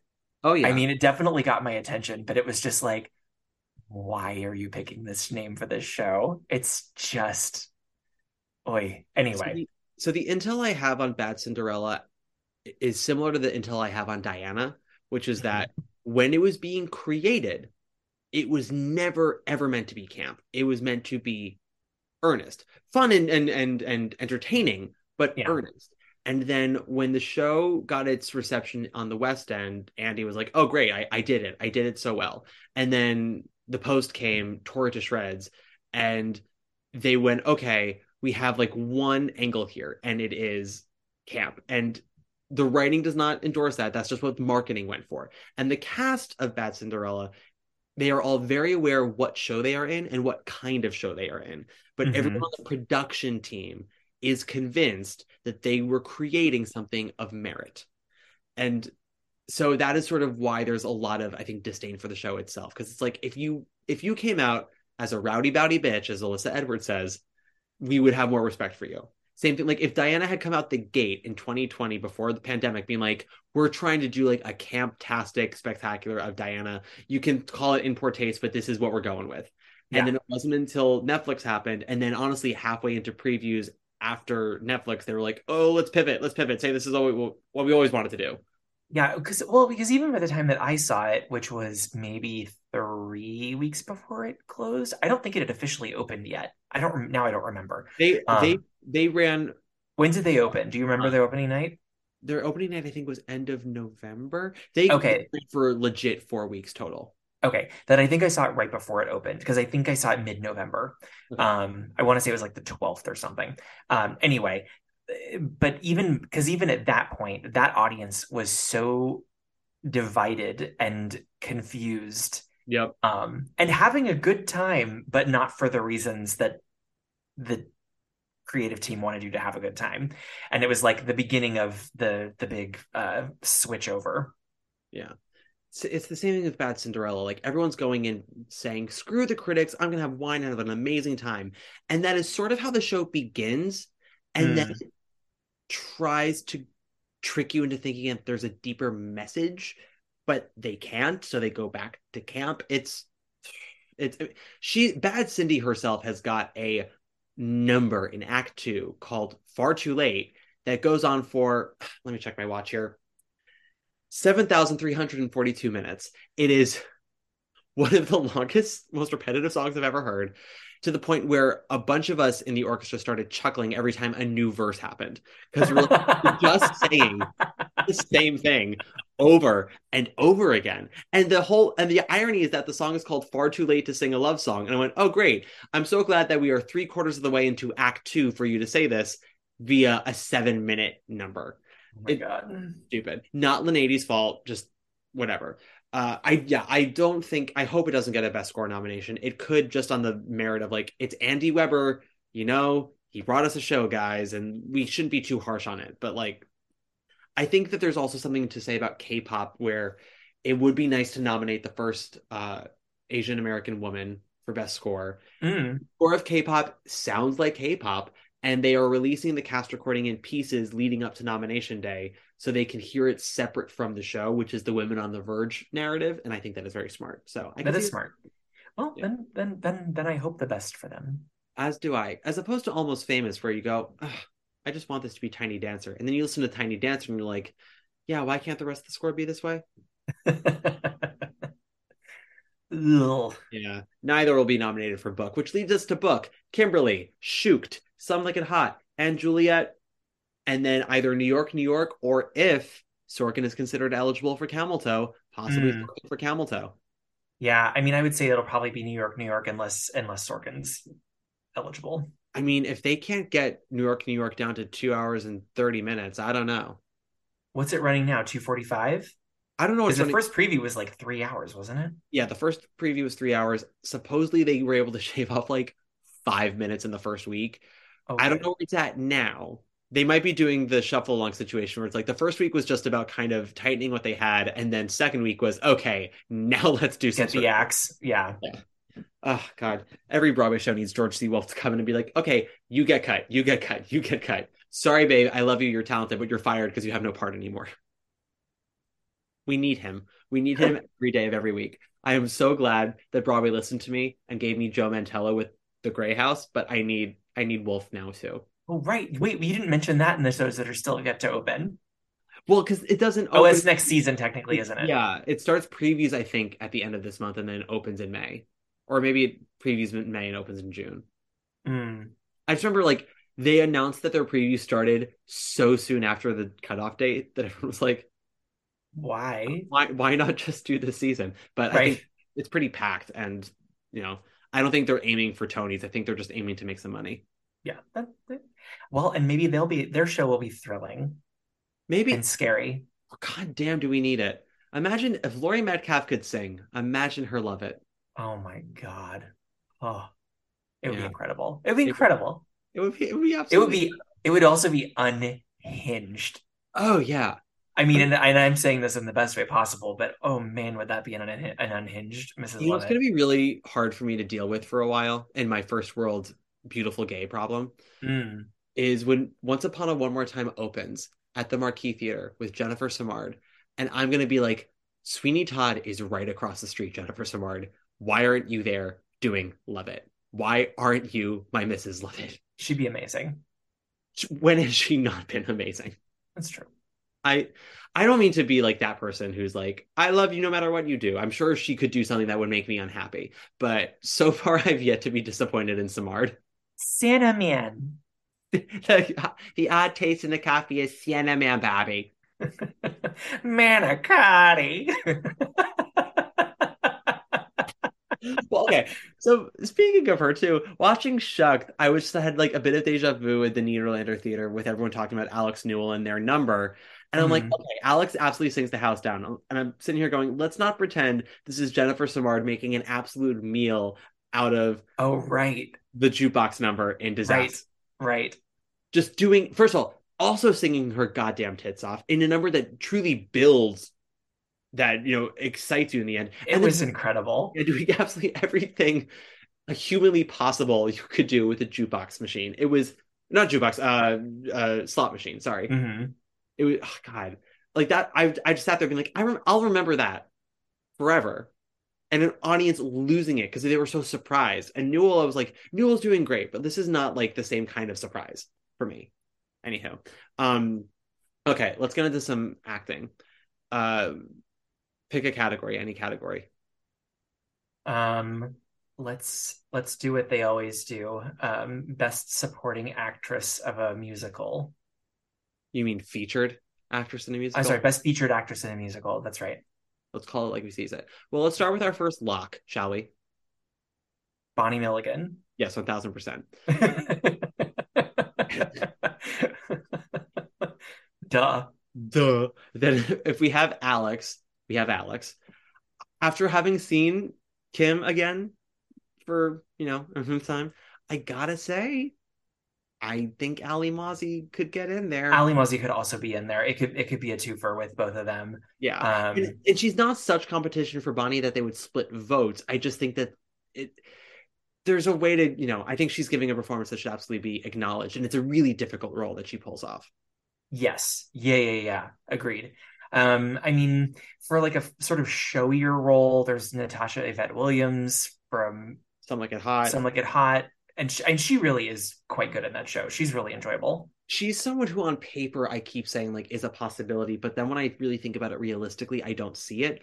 But it could happen. Her show is still running. This is another situation, Adam, where people were like, well, what about Pippa in Into the Woods? What about Julia Lester? And I'm like, yes, what about them?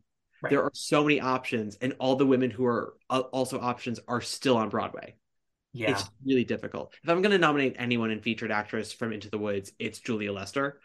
But oh yeah, she was great. She was. I just don't see it happening.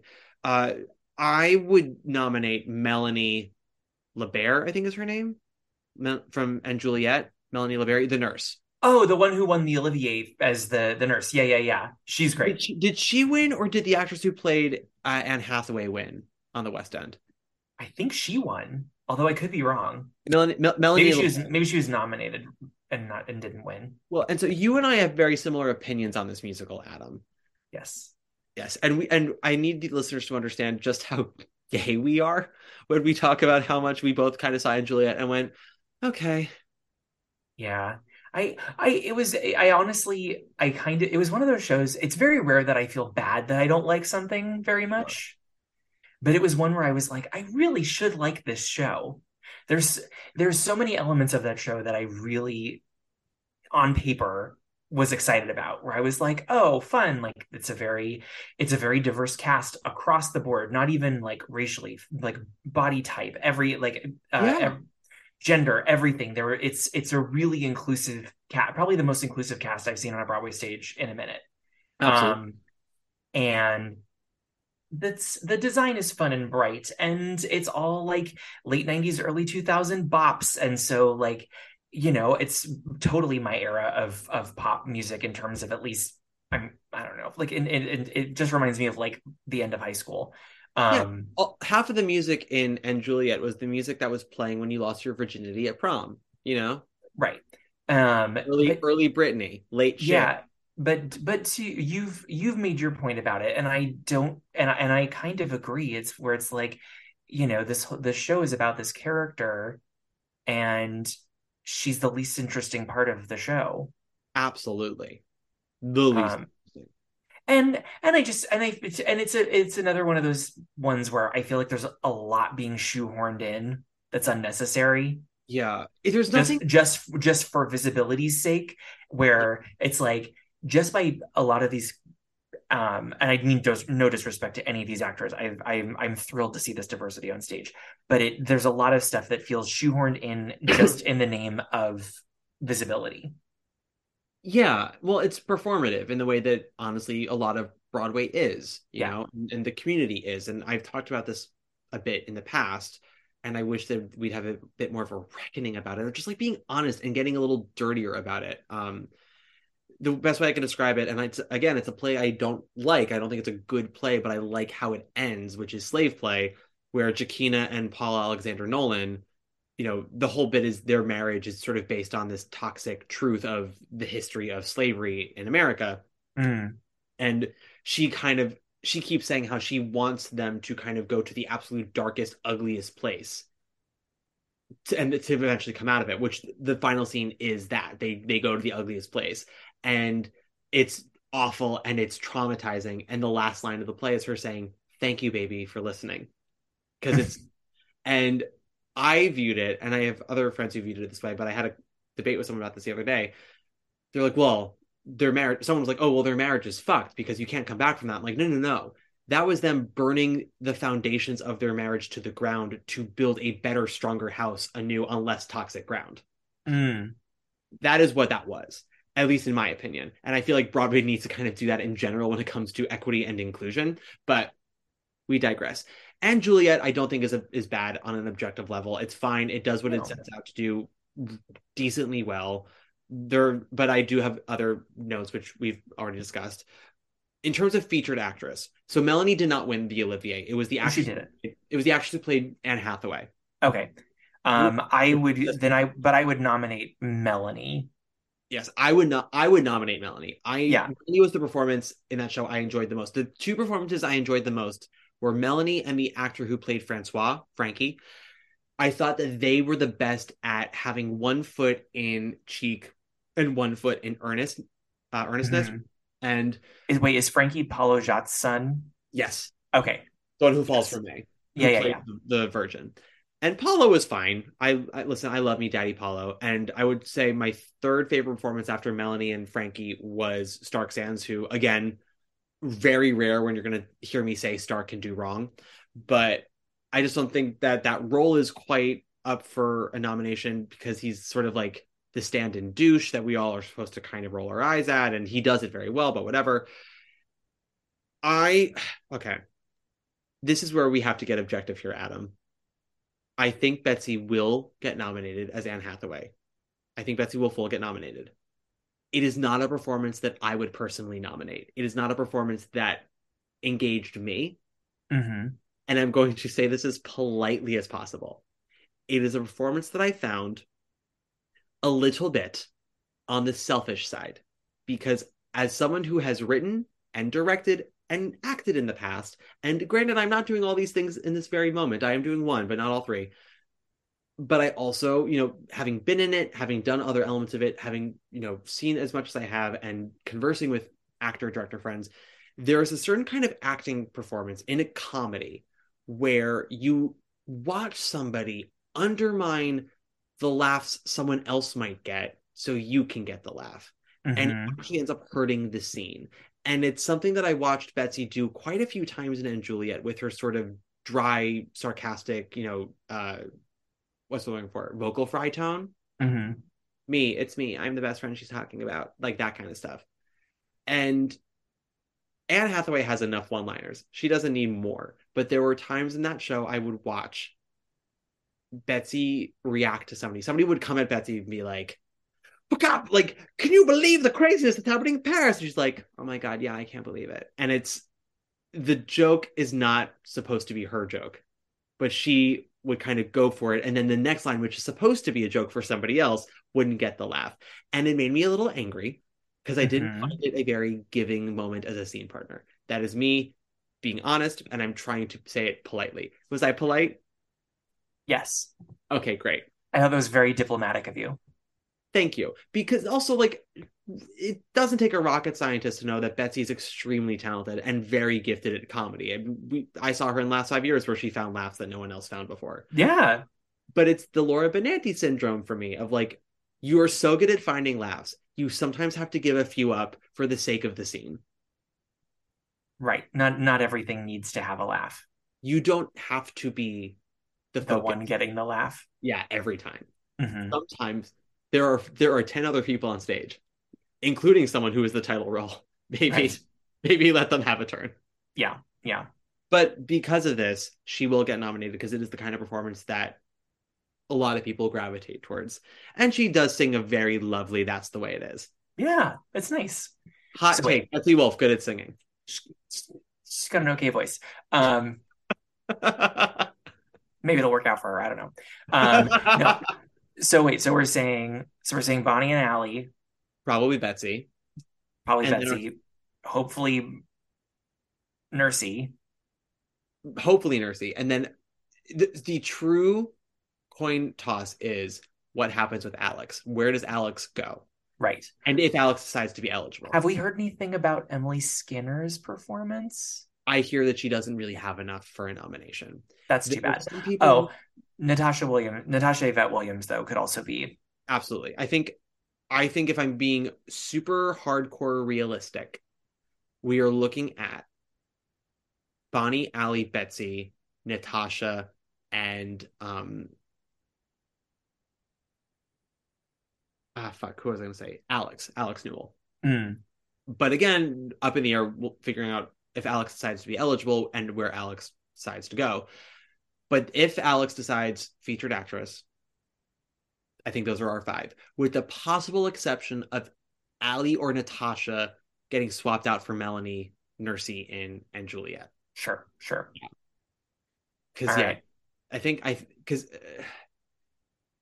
before, and that last week I had Ruthie in there because I had heard so much about Ruthie, and having now seen it, she could, anything's possible. I just did not find her. I thought she was good, but I wouldn't necessarily nominate it. No, it doesn't feel like enough stage time. And that's the thing, is like, I have seen beggar women who have really made the most of it. And this is the thing, Ruthie and Gaten really too in his final scene, it doesn't seem like they're going for a bold interpretation with their parts. They're trying to be respectful of mental illness, which I understand and I'm not against, but it makes the beggar woman less of a memorable figure. Yeah. Well, I think the thing that we can both agree on, but that I would say, with talking about Sweeney again, is that a lot of the melodrama is gone. Yeah. Which it's is so somber. Yeah, like the heightened level of everything, it just isn't Sorry, there all not the somber. time. Lived in. It all feels very lived in. The only 2 people for me who were really kind of playing the maximum impact of the material were the Beetle and then Nick Christopher Pirelli. Yeah. He was great. He was great. I mean, if I had one note for him, and it was also my note for Jordan Fisher, is there's a bit of a modern sensibility of how they sing the material. I didn't mind it with Nick because Nick sounded so good and the performance itself was so hilarious. Yeah, it's hilarious and complete. Yeah. But I mean, again, like, people I know people who fucking were nitpicking the last Fiddler revival because they found that, we're talking like opera queens who were like nitpicking the 3 daughters because their vowel placements were off, but then go see Sweeney and called it perfect. And I'm like, I'm sorry, musically objectively is not perfect because there's an inconsistency in the style of singing with a lot of the actors. And then the night I saw it, Jordan Fisher had like 3 major bum notes in Joanna. I'm just saying, we're talking about sort of the post-pandemic of everyone kind of getting swept up in stuff. And I'm talking about older gents of the Bachelor persuasion who tried to convince me in years gone by that certain performances weren't good because, the vowels and the phrasing and the stuff, such and such, and then come in and are, going off on this Sweeney as perfection. And I'm like, no, there are audible issues here. And I wouldn't care about them so much if I found the whole package super thrilling. But because I don't find the whole package super thrilling, I'm going to start complaining about the details. Nitpicking. To quote the man who's dead, God is in the details. Correct. Yeah. R.I.P. Featured actor. In a musicale? Justin Cooley. Done. Justin Cooley. I would potentially say Stephen Boyer also. I think Stephen's great. I would absolutely nominate him. I'm a little nervous that nominators might feel a little too Kimberly happy and will look for places to cut corners, and he's the first to go. Okay. But I would Kevin De La Guia for Some Like It Hot. Some Like It Hot. 1000%. Maybe Kevin Cahoon for Shucked. You think? Maybe. You know what? Because I originally had Gaten down as a def, And now I'm a little more on the fence about Gayton with Sweeney. I would put Kevin in there as a very likely contender. He definitely has the most one-liners in the show. He's the most one-liners, and he feels the most authentic. Yeah. It's also like Kevin's been around for a while. Yeah, I've seen him in so many things. He was the very first Hedwig I ever saw. I'm sure he was amazing. Incredible. Yeah, and like has been around for a while, has always done great work, and it's just sort of, he's got a good part in a musical that people are seeing. Yeah. And like he's doing good work. Yeah. They do that weird thing where he starts getting very homoerotic with John Bellman, which yeah. I mean, who could resist? Well, no, it's not weird because of the homoeroticism for John. Believe me, anytime I go see John in anything, I'm like, yeah, no, we come to this place to thirst. But it's more that it just sort of comes so late in the show and never gets addressed again. And I'm like, I would have loved a moment. Well, he does have that crystal ball joke. But that's not gay. The joke is, if I had a crystal ball, I'd walk funny. But I think it was, if I had a crystal ball, I might walk different today. No, I think if I had a crystal ball, I'd be walking funny, something like that. There's the actor who plays Jim Conley in Parade, which I know he's getting a lot of buzz for a possible nomination. Mm-hmm. Yeah.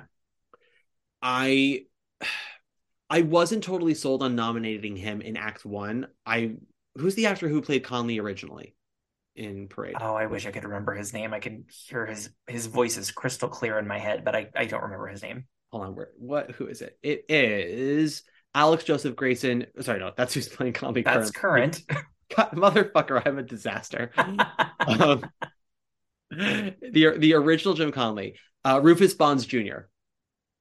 Oh, right. Yeah, his performance on the cast recording is so good. Because, and I could very much be reading into it, but I felt like the way he does certain line readings, and that's what he said, you got the sense that, this Conley had the potential to be violent and scary, and also was sort of channeling a lot of his inner rage of the world he's in his testimony, because it's always on things like, these stupid rednecks never gonna know, and like just throw it on the ground.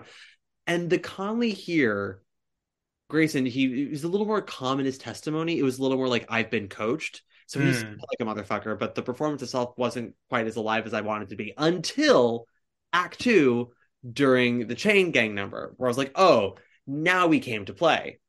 And so with that, I was like, yeah, he could absolutely get nominated. He's tearing the floors up with this song. All right. Well, that's exciting. Yeah. And if I had my druthers, Paul Alexander Nolan would get in there too, but we've yet to nominate him for a Tony for literally anything. Which is crazy. It is crazy. He is the most healthily sung Jesus in Jesus Christ Superstar of all time. He belts, what is it? It's like I think it's a B flat in Everything's All Right. The sorry. Oh, when I'm gone. Yeah, and his face is just so relaxed. Well, let's not forget Gethsemane when he's screaming his face off. Yeah, and looking so relaxed, just so calm. Well, okay, but that was I guess we're still technically in either side of this category, because Alex could be nominated for Best Supporting Actor also. Sure. Best Featured Actor, excuse me. But that is a voice. I think one of the things that's so impressive about that voice to me is how relaxed and effortless it looks. Absolutely. Where you're like, oh, that sound is just flowing out of you. And you're not like gripping to the floor, where, you know what I mean? We're not like Jennifer Holliday, like straddling that track in the floor moment. It's just like, here, let me just toss these notes out. Oh, it's nothing. Oh, here's this one too. It's that, to me, is one of the things that's so impressive about that song, is and her delivery of that song, their delivery of that song is just the finesse and ease with which those notes come out of her body. They're on, I believe, the top line of the opening song in Shock. Yes. And I remember hearing their voice on it, just going, oh my God, are they going to have it in them for their big number? And just popped it out. They had a note near the top of Act 2 in a group number where they had one line and like picked some high note to riff off of. And I was like, what was that? you didn't even have to do that. And it was just like, oh yeah, and here's this too. It was massively impressive. And I think but the reason why it was so impressive is because it never feels forced. It just feels like breath. Yeah, no, it's impressive without seeming like a struggle, like seeming like an effort. And what I will also say is because it's impressive due to the ease, it doesn't feel like necessarily a trick. It feels so organic. Right. It's something that I have a lot of issues with in singing on Broadway these days is, is it higher? Are they singing higher? Is it a good song? And I think there's sort of a little bit of that in Alex's song in Shucked, but I don't think that Alex himself is, popping off a party trick. It's just very organically from them, which is why I don't get angry watching it. I've gotten angry watching other people do that. Because you're not watching the effort. Yes.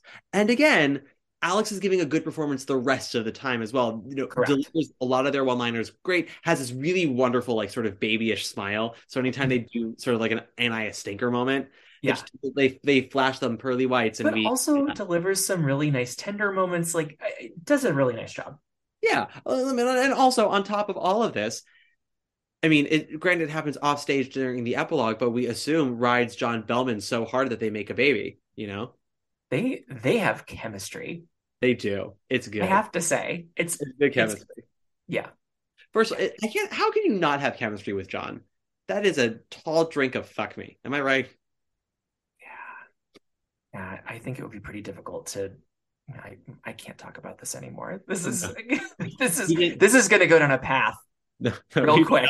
We did not do this episode to thirst, but John is another person where I'm like, we need to get you into a proper role for a Tony nomination. Should have been nominated for Tootsie, if we're being honest. Should have been. I actually remembered during his first song in Tampa, how funny he was in that number in Tootsie. Yep. I was like, I wish this was as funny as that number was in Tootsie, because that number was like out of control. People shit on the Tootsie score a lot, and I have to say, I understand that like the music was not Yazbek's best, but those were some funny lyrics. Those lyrics were great. Yeah, there's some. That whole show was so funny, and I didn't care about it at all, but it was hilarious. I enjoyed it more than I thought I would, but we digress. Yeah. Moving on. Let's get featured in plays.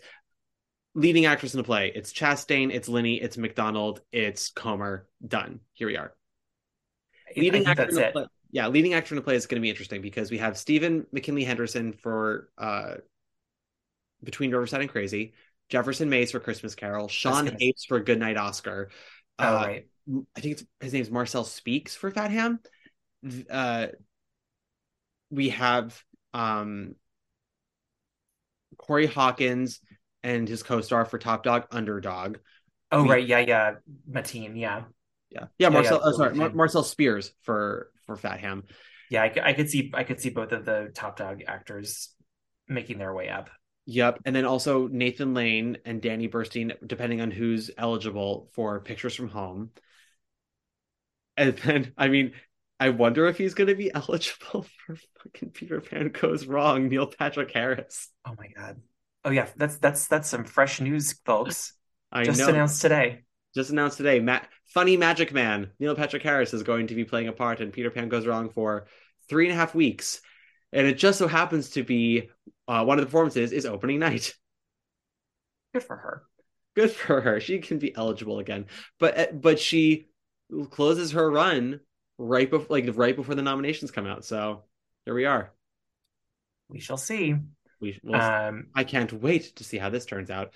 I think we have and also Wendell Pierce for Death of a Salesman. It's a lot. I think Sean and Marcel will be nominated. They are the leads in shows that are currently running, and Fat Ham is a strong contender for play.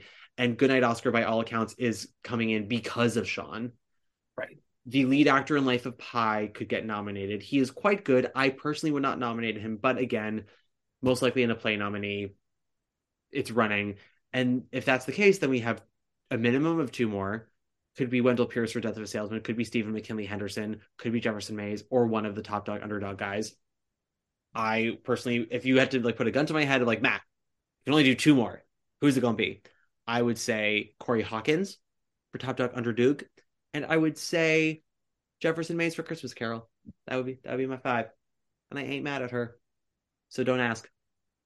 I'm taking your word because you saw all of those things and I didn't. So yeah. Okay. Lead actress of a musical. I feel like this is going to be pretty easy. I mean, I think it's kind of set up for itself. Vicky. Yes. Surefire nominee and probable winner. Yes. We don't like to say for sure because it's still so early. But I said probable, not for sure. I'm sitting here feeling comfy and cozy, but we can't say it too loudly because then we'll jinx the bitch. Fine. Okay, so Vicky. Yes. Anna Lee will get a nomination. Michaela. Maybe the lead in New York, New York. Anna, yeah. So that's the one who's probably the biggest question mark because I've heard very strong things. Yeah. Actually strong things about both of them. But she apparently has like 4 really big numbers. And that could do it. And if that's the case, I think she would be kicking out Sarah in Into the Woods. Because, sure. Because the one thing I hear about Camelot is that the 3 leads all absolutely fuck. That is the one thing. I mean, even people on the fence about the show are like, oh no, the 3 leads kill. Oh, Jordan Donica in fucking Camelot. We haven't even thought of him for featured. Oh, right. Yeah, that's true. Put him in there too. Yeah. So yeah, last week I think I had Sarah in there over Anna, but I think I'm gonna say Anna now. Lorna, Courtney, and Juliet is around. I just don't see it. But stranger things have happened. I think that show is more about that show than her in that role. I don't see Lynette in Bad Cinderella getting in there. I don't see Adriana in Some Like It Hot getting in there. No. Yeah. And then Caroline, I think Caroline would have a shot if nominators just really, really, really loved Shucked. But I don't think that she's the number one option they have to nominate a performer. I think Alex is number 1, Kevin is number 2, and Caroline is number 3. Yeah, I would agree. Yeah. Okay, moving on. Actor in a musical. Miss Platt. Miss Platt, Miss Groban. Mr. Borrell. You think? I think. Okay. Well, then that changes things. Because I would say last week, I believe what I had was Borrell, Jay Harrison, Platt, Groban, and Burnham.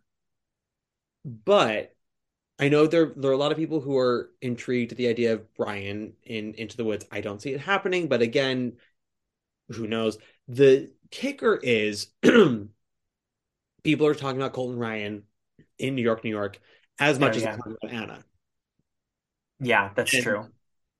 And now, if NPH had transferred with Into the Woods, I could see him having gotten a nomination for that performance. Speaking of NPH. Yes. Well, I thought he was quite good in Woods. In fact, I thought he was better than Brian. And I don't like NPH all that much. I like Brian more on principle. He was one of the cast members that I missed most in the transfer. I thought that I think Sarah was great on her own. I think that his presence led to a comfortability on her part that was so lovely. Mm-hmm. And the two of them worked together so well in that Encores version. That I mean, both productions I thought was missing a lot of hyper energy. Not both Brian and Neil as well as Sarah. And honestly, Heather, Bettina seemed to be the only one of that group that understood there are 3 midnights. 3 midnights. God, time is of the essence. Everyone else was like, yeah, so let's go get brunch. Yeah. Oh yeah. Oh, we got another item. Oh, cool. Want to sit and smoke this joint for a second? Great. I got it from a man in a tower. Woo. Cool. That actually made me laugh, but still, it never felt like the stakes were high for any of them. But yeah, Colton I hear really great things about in New York, New York, and a lot of people who have seen him have said don't count him out. So that's what we're gonna do. We're gonna not count him out. And I think if you're honestly bump out anybody, it would probably be Christian for me. Sure. I won't disagree. Unless nominators are just so over Lincoln Center and their big musical revivals, and I'm like, fuck Andrew Burnap. And I'm like, oh, just tell me where. Right. Is there a list? I'm sorry. Will you pay for the room or the bush? So, okay, your final five. Give me all of them. Of what? Of actor? Actor, baby. I think I'm with you. Well, let's see. I think so much of this is going to hinge on me seeing New York, New York. Because I haven't seen Parade yet, but I've listened to the recording, and I am seeing it at the end of this month. And I feel like Ben is a shoo-in. Oh, he's absolutely a shoo-in for a nomination. Yeah. At the moment of who I've seen, he's probably who I would vote for. Front runner. Yeah. And I liked Jay a lot in Some Like It Hot. I just did not love Some Like It Hot. Yeah. But yeah, so I would say Ben, Jay,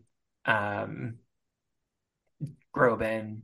You said Borrell. Oh, Borrell and Burnip. Yeah. I think you're right. I think that the Borrell spot might vacillate depending on how well New York goes over. Yeah. And it could, I mean, again, based on how critics have been going these days, it could go over quite nicely. Yeah. Yeah. All right.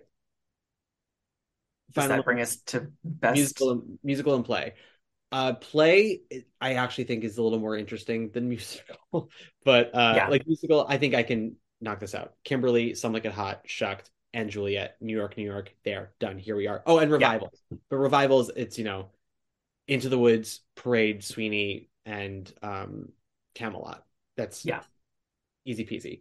Revival, Play, Death of a Salesman, Top Dog, Underdog, and then Piano Lesson, I guess. Or there's Piano Lesson, Ohio State Murders, and I feel like there's another one that we're missing. Am I making this up? No. Maybe I'm making this up. Hold, please. Oh, and while I do that, let's take one last break. Really, I beg to differ with you. How do you mean? You're the top. Yeah. You're an arrow color. You're the top. You're a Coolidge dollar. You're the nimble thread. And we're back. Okay. So it's Piano Lesson, Death of a Salesman, Top Dog, Underdog, Ohio State Murders. Shit, no, I don't want you. I want the 2022 to 2023 season. Sorry, I am on IBDB, everybody, because I do the work for us all. Ibba Oh, Doll's House. Oh, right, of course. Yeah, but of course. So I think we're looking at Doll's House, Top Dog, Underdog, and Death of a Salesman, if I'm being honest. Yeah, I would not be surprised unless they can't do 4 unless it's, super close in the voting. Right. So, okay, so best play, you said this was the interesting category for you. Let's hear it. So we have, I think, 2 locks, which are Leopoldstadt and Fat Ham. Leopoldstadt was the front runner for most of the season because it's so far been one of the few plays to actually do well at the box office. It's starting to teeter out now, but for like the majority of October, November, December was grossing like $1 million a week pretty regularly. Yeah. Got good reviews. It is Tom Stoppard. It's probably the last time we're ever going to be able to nominate Stoppard or vote for him. So, get it while it's hot or get it while it's lukewarm, I guess. But then Fat Ham, again, Pulitzer winner, transferring from off-Broadway last year, coming in at the end of the season. And I can't stress this enough. It is really good and like not a chore to sit through. It is quite fun.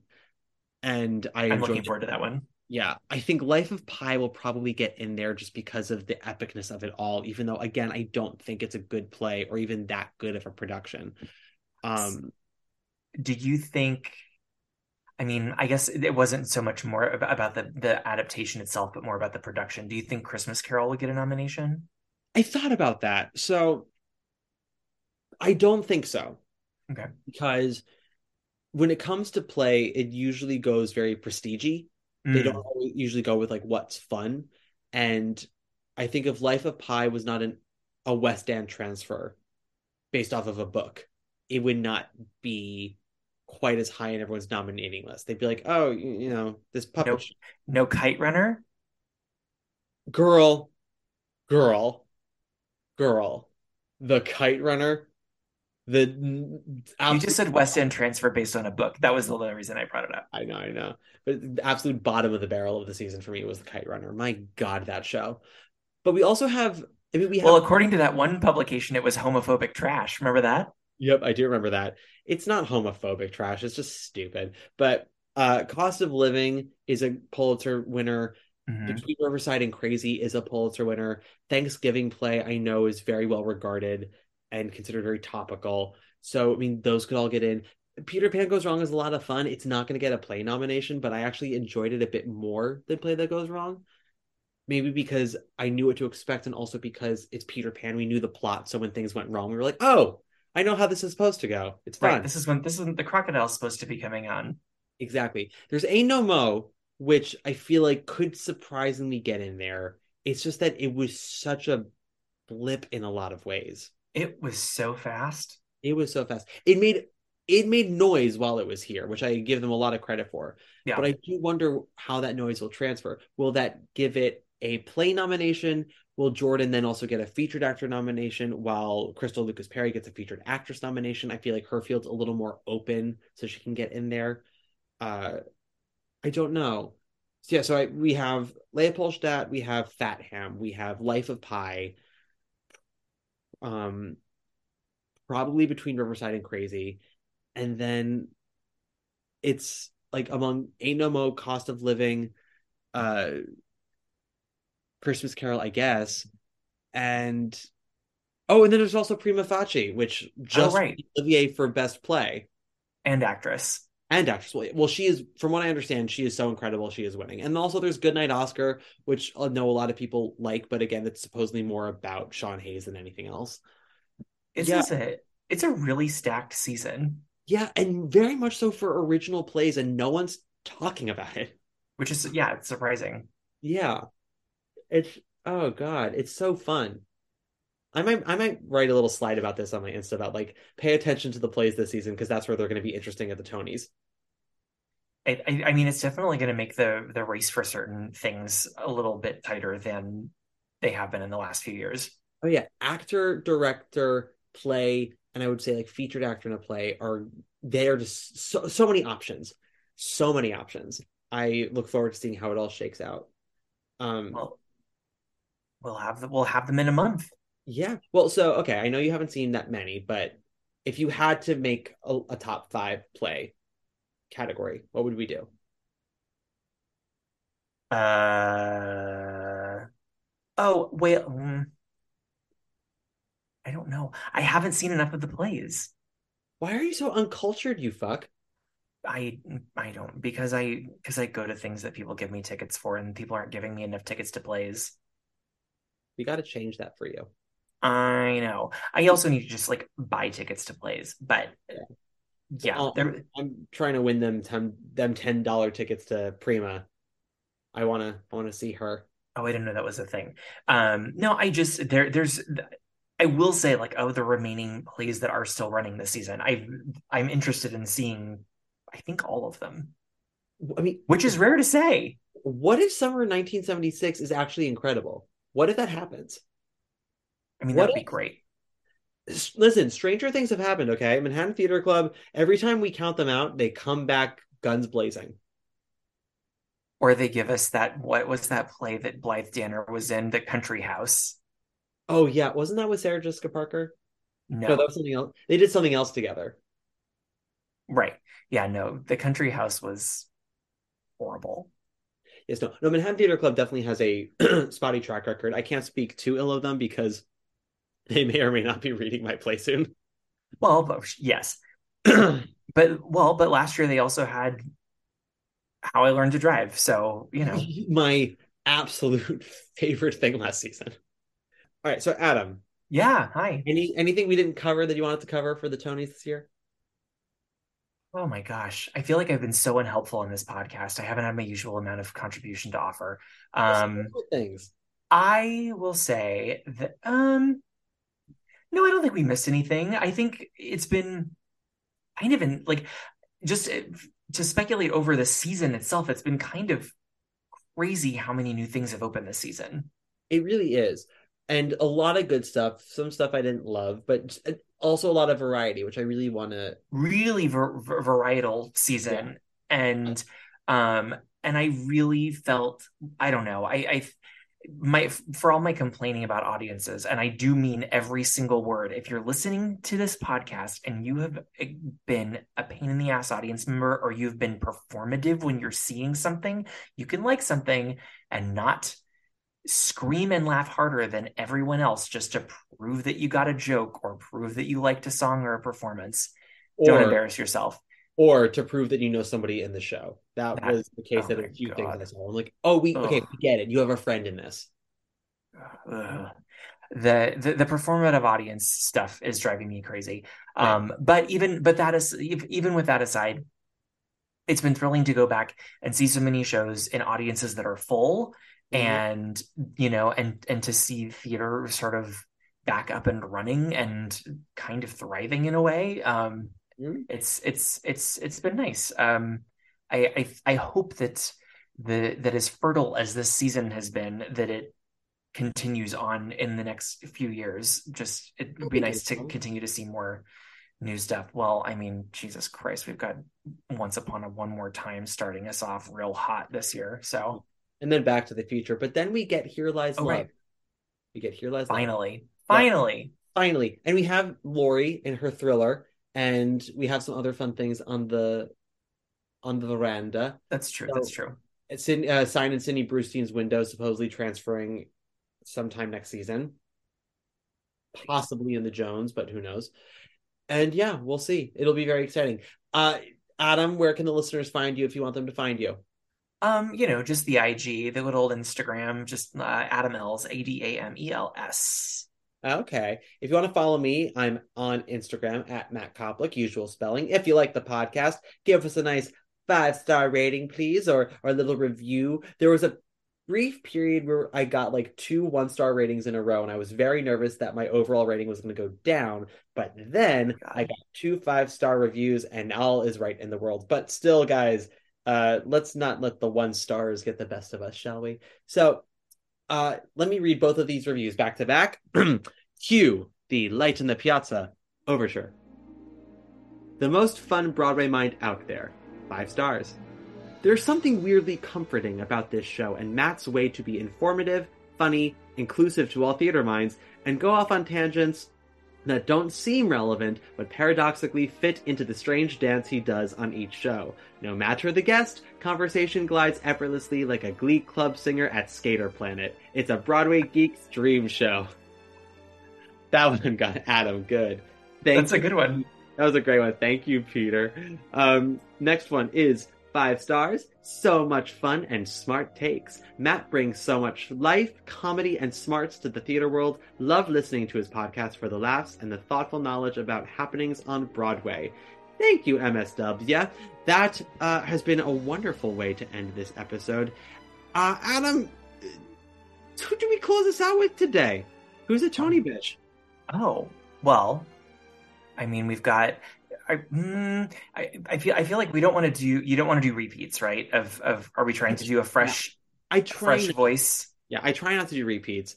I wondered if today might be the first time we've closed out with a man.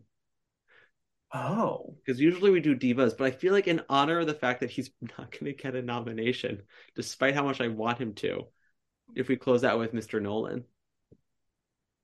sure. Or I was gonna say, because they have straddled both categories, you could give us a little Alex Newell, Mama Will Provide.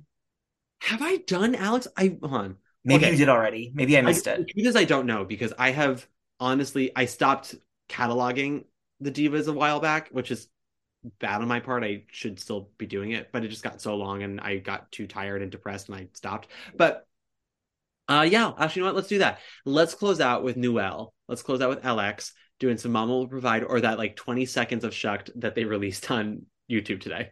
Oh yeah, that would or that. Either or. Just pop in those notes. Yeah, like it's a queef. What? Just pop it out easy, like it's air. Pop in it like a queef. All right. I think that should be the new term when we were talking about effortlessly hitting a high note. Pop in it like it's queefs. She queefed it. She just queefed it out. I wanted a nice queef double. Before we recorded, Adam and I were quoting Donna Murphy in Center Stage. I want a clean double. I want a queef double. All right, so we'll close out with Alex. Thank you so much for listening, guys. We're probably going to take a week off and then come back in 2 weeks after I've seen Doll's House and Thanksgiving Play, so we can discuss a bit further. And yeah, check us out later. Have a great rest of your next 2 weeks, you guys. Bye! Bye!